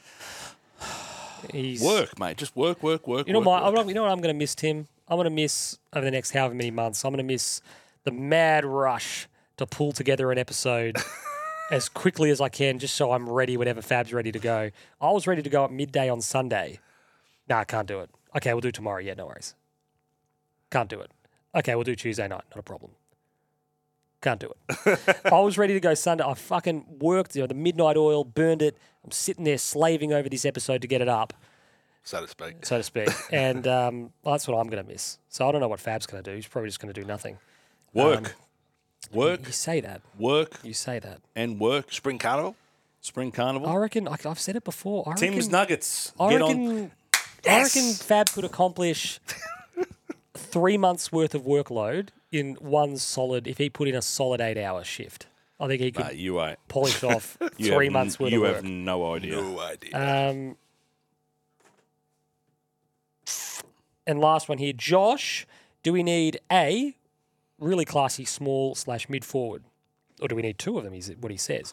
Or is it Cunners, Owies, Fogg, Motlop, Durden, Honey again? Durden and Motlop, we've only seen the tip of the iceberg. Yep. Tip of the iceberg. Durden had a down year this year, That's ultimately. fine. I don't. Yep. He's one that I think needs to bounce back. I think he can, but he needs to bounce back. Yep. To me, we're not going to get him, clearly, but so this is pointless, Tim. But the Nick Watson stuff is, you're like, he's the perfect player for us. He absolutely is. But that's Who the hell is Nick Watson? Eastern Rangers. Okay. yeah, Oh, he's kid. like a one. Is he 70? 170? Very, very small, He's but very just small, but super creative. unbelievably skillful. Yeah. Just fantastic. What's our first pick going to be? Like 20? Well, we have a first rounder. Yeah, 20-something. It'd be about 20 after all the All the- academy same, picks same. and all that sort of stuff. So, and that's the shame of, like, if you're using the American model, So what's our official finishing? Third. but what do we get pick-wise? Don't we get, isn't it the end of the home and away? No. No. We finished third. So That we're sucks. Yeah, it does. But that's okay. So if you finish 8th, pick and 16. win the premiership, you have pick 18. I don't know if I like that. I don't think Well, you care. do you wanna You just give want a back the flag. No, but but just in the Have sense this. of Give me the first round no, pick, but please. in the Thank you. sense of I know that doesn't sound like it makes any sense, but just in the sense that you haven't finished first in the sense of the home and away season. You've had 4 good weeks at the end of the year. It Well, doesn't and- necessarily mean like the Bulldogs. Yeah, and that's the $1 million question is how do you assess the performance of a team? You know, is the home and away just a prelude to it all starting again in finals? And, you know, if you are on top and you host finals and you get weeks off and all that sort of stuff, does that make you better? Well, it's something that you've earned, but does it make you better? Not necessarily. So those that do perform in finals and, you know, get less of a draft pick as a result of it. No, but to the me, I'm trade-off's comfortable clear. with. But it's just sort of, to me, feels like 10 teams have their draft selection qualified over 22 rounds, and 8 teams have an extra 4 weeks. Over Some of 1 them to have an 4. extra 1 week Yeah, that's right. to determine their draft position. So everyone who contributed in the mailbox this year, very, very big thank you to all of you. Excellent stuff. We love it. And thanks to the community too, because That's what I'm saying. we get a lot out of it. Excellent. Thank you. Shout out. Individually. Oh, shit. We're moving through it, Fab. We're moving through it. We're getting there. All right, Tim, are you ready? Maybe not. Tim Davis, Chaiwalla Dodvale. Lockie Neal was crowned the 2023 Brownlow medalist this week. There have been some 89 winners of the award since its inception. The first ever winner of the Brownlow medal was Geelong's Kaji Greaves. Born on the 1st of November 1903, What is Kaji's given name? Was it A, Edward? Was it B, Donald? Was it C, Colin? Or was it D, Richard? So Kaji was obviously a nickname. Very famous nickname. The Kaji Greaves Medal, of course, awarded BNF. to Geelong's BNF. Tim Davis has the look of a man who knows the answer. For the first I'm time just ever. trying to work out how much I milk this, or just give us the fucking answer, Timbo. I've got shit to do. the answer's A, Edward. Are you sure about that? Yes, Tim? I am. Are you positive? Yes. You don't want to converse with But Dad C about this? might be for Colin, and just his give dad's it to name him. might have been, it's Edward. Are you sure about that, Tim? He's got a sister who's bloody Geelong supporter. That doesn't fucking mean anything. So, Kaji Greaves, born on the 1st of November 1903, first ever winner of the Brownlow Medal. It wasn't Richard. It's not Donald. Don't drag I this. wanted it to be Donald. It's not Donald. Tim, Yes. you were very, very confident, and I'm very, very, very, very, Disappointed. very, very pleased to say you're right. Damn it. That's a shame. That's basically what we don't want. No, it's not no, what I want. and I get it. I get it. He did it with the first one, with the Jesse Ventura as well. Yeah, I know, but and it's one of those things. You either know it or you don't know it. So It's like any question in life, Tim. Johnny Rainclouds. I got one. I got a quick one. give it to me. We didn't obviously have to deal with it in the end, but Ticket Tech, pull your socks up. It's embarrassing. Why are you making this so hard?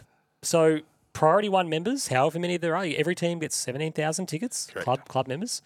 So, however many, say Carlton make the grand final, and there are 10,000 Priority 1 members. Yep. Satisfy those allocations first. Correct. With you can't have a... With the best seats available. Yeah, but you can't also get, I want to sit with my mate is Category 2. Or bad luck, you go in the Category 2. That's fine. They do that. ballot. But you go, that's fine. But just go, so we're going to do this. All of P1 is satisfied, Priority 1 members. All of them are satisfied. Everyone in P1 gets a seat. None of this standing room bullshit. Yep. Everyone in P1 gets a seat. I said to Dad, we pay $1,300 a year for our memberships. If we had got standing room, I would have been fucking ropeable. Yeah. Absolutely ropeable. And I would have rung the club and said, you're doing something about it. I don't fucking care where you get the seats from. This is ridiculous. So, best available seats. Yep. And obviously the problem, and I'm not excusing And then, sorry, but then, poor Tim, performance. P2, Priority 2 members, what's left? Yeah. And if there's anything left after that, P3. Yeah. And the other thing, why are people getting their tickets allocated on Saturday night? Wait. Yeah. Why are you in a hurry?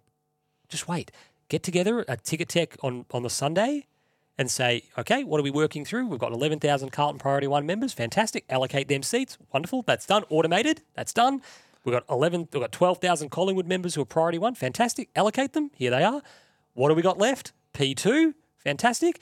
And then release it. And you could even announce it. You could And then say release it on Monday. 14,500 tickets have been taken up. There are That's now it. this many left. There are 14, X number of Carlton members have qualified of You Priority are part 1. of the ballot. There's So- your And then- opportunities. Release it Outside on of the Monday. 34,000 allocated to... AFL members, MCC members, and then obviously How many get allocated to AFL members? 20? 12,500 or something like that. Really? And then there's pre-bought ones, which is about, I think in the end maybe it was, there was a pie chart thing done. So what and do you... If Carlton were in the grand final, what would you go as a Priority 1 or as an AFL member? Well, I had to make that decision because you put your name in the ballot You before obviously- the preliminary final. You know what Tim did? Tim hedged his bets because he thought... No, he you can't. No. You can't. No, Tim went AFL because he thought we might not make it. But if I lodge as Priority 1 Carlton, I can't go to the grand final if we don't play. Well, that's Exactly what you did. Why are you thinking about it? No, because Because if you'd lodged as a Priority 1 Carlton member, you wouldn't have been able to go to the grand final this week, which you are. No, I could still do that because my AFL membership is null and void as a Carlton member. But the moment Carlton lost, my AFL membership becomes live again. But if I didn't go in as a Yeah, but you wouldn't have gone in the ballot. You would have had to go on, and you had to go in the ballot in the first instance as a Carlton fan. and that's what I did. Yeah. But the option that I would have, and Sean is actually right. if I had have made my decision to be an AFL member with Carlton competing support, I get first crack of the AFL membership tickets if we win. But it doesn't get automatically done in the background. I have to log on to the app and wait for the wheels to spin. 2023, the whole thing about this Johnny Raincloud is the Ticketek have fucked it up. The big thing for me is why were they in a hurry? It's such a simple fix. Why are they in a hurry? Well, Just take the Sunday to work through it methodically. And the thing that doesn't work is they release bays at a time and they fill the bay.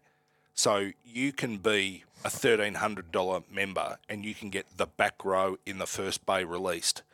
And then the last person that gets in is getting one ticket. There might be a spare seat on the front row of the last bay and they get that ticket because they're filling up the bays as they're going around. And that, to me, is the bit that sucks. And you know what I would do? So say you got M or Q in the top deck even. Say you got Q 25, 26, 27. If you want to be pedantic about it, and there is a level of, Titanic, half the people on the ship are going to die, not the better half, but there is a bit of that about it.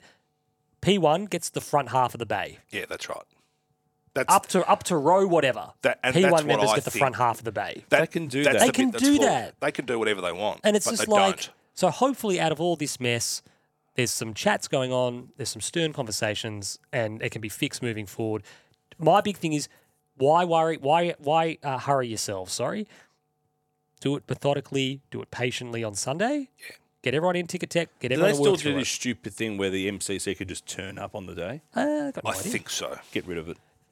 2023. I think even for big games, I think you have a ticket, but it's general admission, and there is an allocation that you can sit in. But it's first in best dress, so people are still queuing on For Friday AFL Grand Final, you should have to pay. I think there should be $20. categories, mate. I think there should be for the MCC. There should be categorised tier 1 games that you actually have to register a ticket. Yeah.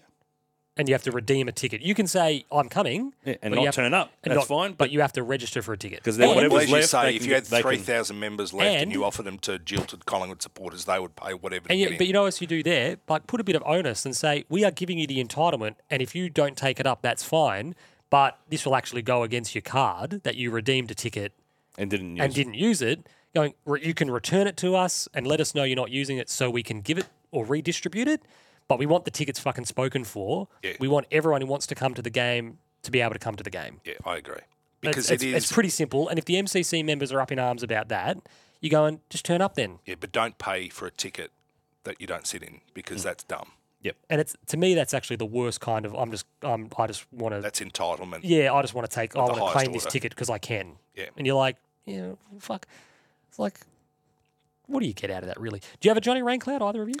I had a funny moment yesterday. Whenever you do international travel and you go through immigration and customs and all that sort of stuff. 3 minutes. There was a dude, when you're in customs. Generous. I was going to give him one. You've got everybody lining up, snaking their way through this whole section, waiting to get in. There would have been 200 people on the line. Not crazy numbers, but anyway, some bloke walked up and he just lifted the...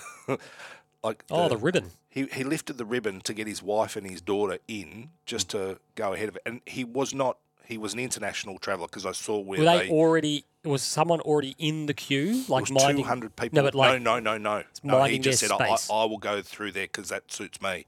And then a lady came across and said, no. And he was most disappointed that he was asked to go to the end of the line. It's sort of like, what a world that we live in, that people just sort of think like all these sheep are queuing, and it's sort of like, no, that's the process. And he stood there with his bad sunglasses on his head and all that sort of stuff. And yeah, I in the end, it was actually quite a thrilling moment to see him. It was both the Johnny Raincloud and the Jimmy Sunshine. And a Jimmy Sunshine. It looked like it was going Johnny Raincloud, and then in the end, a bit of mob justice turned it into a Jimmy Sunshine. As my wife tells me, she thinks I should have been a police officer because I love a rule, I love a regulation, I love a law. You love it. You crave subjugation. You love order. You do. Yeah, I do. It's the way I work. I think there was another Ultron line in Avengers. It was brilliant. We said, "You people, you crave, you want to be ruled. You crave subjugation." And I was like, "There's a lot of people out there who I don't want to make it political, but we lived through it with COVID. Well, religion. But we lived through it with COVID, where there was a section of the community which needed to be told what to do. To be told what to do. Yeah, correct. They needed it. They needed to be told, You can't leave your house. You can't. They needed the rules. Even if the rules were onerous, over the top, unrealistic, unnecessary, they needed them. Yep. I don't disagree. I'm not saying that I needed them, but I appreciated it that somebody was thinking about me. You need me on that wall. You want me on that wall. Excellent stuff. We're going to move now to the final Jimmy Sunshine. I have a Jimmy Sunshine. My Jimmy Sunshine is when bands that you like just release new music. I just like it. Like, so Blink-182 released some new songs last week, and you're Very like... cool. Like old songs or recent No, like they're songs? new. They've got a new album. And it's cool. like, I need I don't need these songs to be amazing, by the way. Like, because like all the other stuff still exists. Like, I don't need it to be... They haven't taken them off the shelf. No, so these ones could fit in. I don't need this new music to be as good, or I don't need it to think it's as good as it was when I first got introduced to the band, and that's what made me like the band.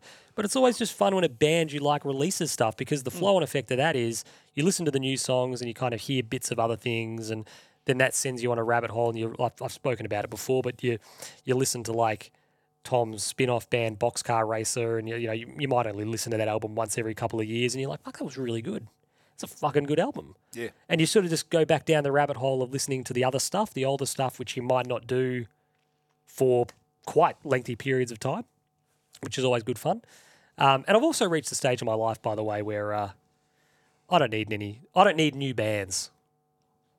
I don't need new music, in the sense of, like, I can't imagine there's a band that I've never heard of that are going to break through and, like, supplant an existing band I already like.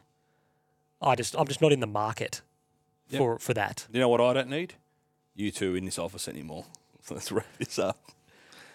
Well, I mean, we did lose 6 minutes because you two idiots were fucking running late. So no Jimmy I was here Sunshine on for either time. of you. I was here on time. No, you're on the shitter. I didn't take a 6-minute dump. You're on the crapper though. You said be ready to roll at 10, Yeah, I know, but and you were in the office at 5 past. You don't have a Jimmy Sunshine, I take it? no. No? Yeah, you know when Fab's losing interest because he just goes real silent. He just starts cutting off the conversation. Excellent stuff, indeed. Well, gentlemen, that brings us to an end for season 2023. It was absolutely fantastic. Don't touch me. Give you a fist bump. It was absolutely fantastic. Good stuff. We really rode the highs and the lows. It looked like it was going to be a desperately sad end of the season, but full credit to the footy club for turning the nose up. We've had an absolute blast doing this Been all a fun year. ride. Let's do it again. We'll probably do, as we usually do, like a trade or a draft wrap when that rolls around. And then It's Tim's keys. It's Tim's Sound keys. like a prison warden. Jesus Christ. old, yeah. My grandfather was a prison warden. It seems Pentridge? like something your family would be into. Was Like, he it's- nice, or was he like... He operated the gate. or Was he a stern? Was he like, what's Got his... shot. Jesus one day. Christ, Timbo, this By an inmate? Inmate stole the gun of a guard and threatened my grandfather Yeah. and said, "Let me out." And he said, Where are you going to go? "Not unintelligent." No. He said, "Over my dead body," and he shot him, albeit in the leg. Won a Valor medal for that, apparently. Well, not apparently. He did win a Valor medal for that. Yeah, interesting. Interesting stuff. Did the prisoner ask for the keys to be let out? I think did he in the end, after say- he shot him, he pinched the keys and then Give me got the out. keys, you cucks! That's still one of the best scenes in a movie ever. Usual Suspects. It's Billy Baldwin, Yeah, it is Billy Baldwin. who's Justin Bieber's father-in-law. Who saw that coming? Who would have thunk it? Do you reckon the Bieber family, sat there and watched, whatever, and just thought, he's going to be a family member one day. Billy Baldwin. Billy Baldwin. What was the other Baldwin? Billy, obviously Alec. Yeah, he was in Sopranos. It was, It was Willem, No. It was William, that's Billy. and that's Billy, and they're Oh no, sorry, I've confused myself. I'm thinking of Donnie Wahlberg. no. There's another. There is another one, but There is a I third was one. He played the mob boss in I'd confused Cleaver myself. in The Sopranos, a movie they made. Did he look like Did he look like Alec or Billy? look like a face bitch? more like Billy, but build more like Alec. Oh, like a hybrid, Yeah. Oh, whoa. Who would have thunk it? A like brother. like a Prius. Yeah. Like a hybrid. Excellent stuff, gentlemen. We've had an absolute thrill, absolute ball doing this year. We love all of our listeners who do tune in and get involved. So stay, we'll obviously stay active on Twitter and the like. So do keep in touch throughout the course of the off season. As I said, we'll do a trade draft thing. Will we? Why not? Yeah, we can talk. And to it. then last year's Christmas special was a fucking success. Yes. So we'll play it by year, Okay. but maybe do it earlier than Christmas Eve, potentially. So anyway, for Tim Davis, Always a pleasure, gentlemen. Thank you for a good year. Go the Mighty for Blues. Fabian Guadagnolo, I'd like to reiterate what Tim just said. Great year. Thank you very much to Sean for running the show. Tim for Driving us. Tim for being Tim, and all our listeners for tuning in and interacting. It has been a ride. Go Blues, go Lions. what do we say? Thank you, Sean. You do a great job too. Arrivederci, ragazzi. What do you say we do it again? Let's do it again. Let's do it again. Prenner DJ's playing now, the Leonard Puglia Memorial Prenner DJ. Give us a He's not dead. hashtag if you want to guess the theme. We'll see you all again very soon. Thank you all. Go Blues. Well, I started out down a dirty road. Started out all alone, and the sun went down as I crossed the hill, and the town lit up. The world got still. I'm learning to fly, but I ain't got wings. Coming down is the hardest thing. Well, the good old days may not return, and the rocks might melt, and the seed may burn. I'm learning to fly, but I ain't got wings. Coming down is the hardest thing.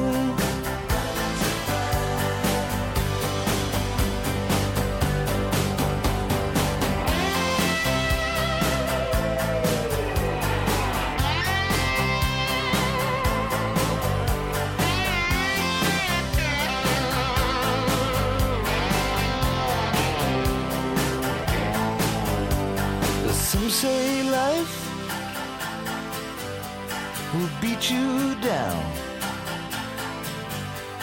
and break your heart, steal your crown. So it started out for God knows where. I guess I'll know when I get there. I'm learning to fly around the clouds,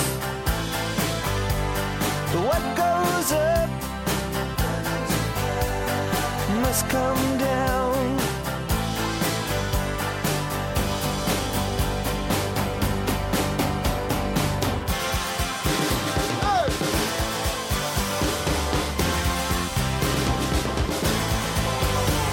I'm learning to fly, but I ain't got wings. Coming down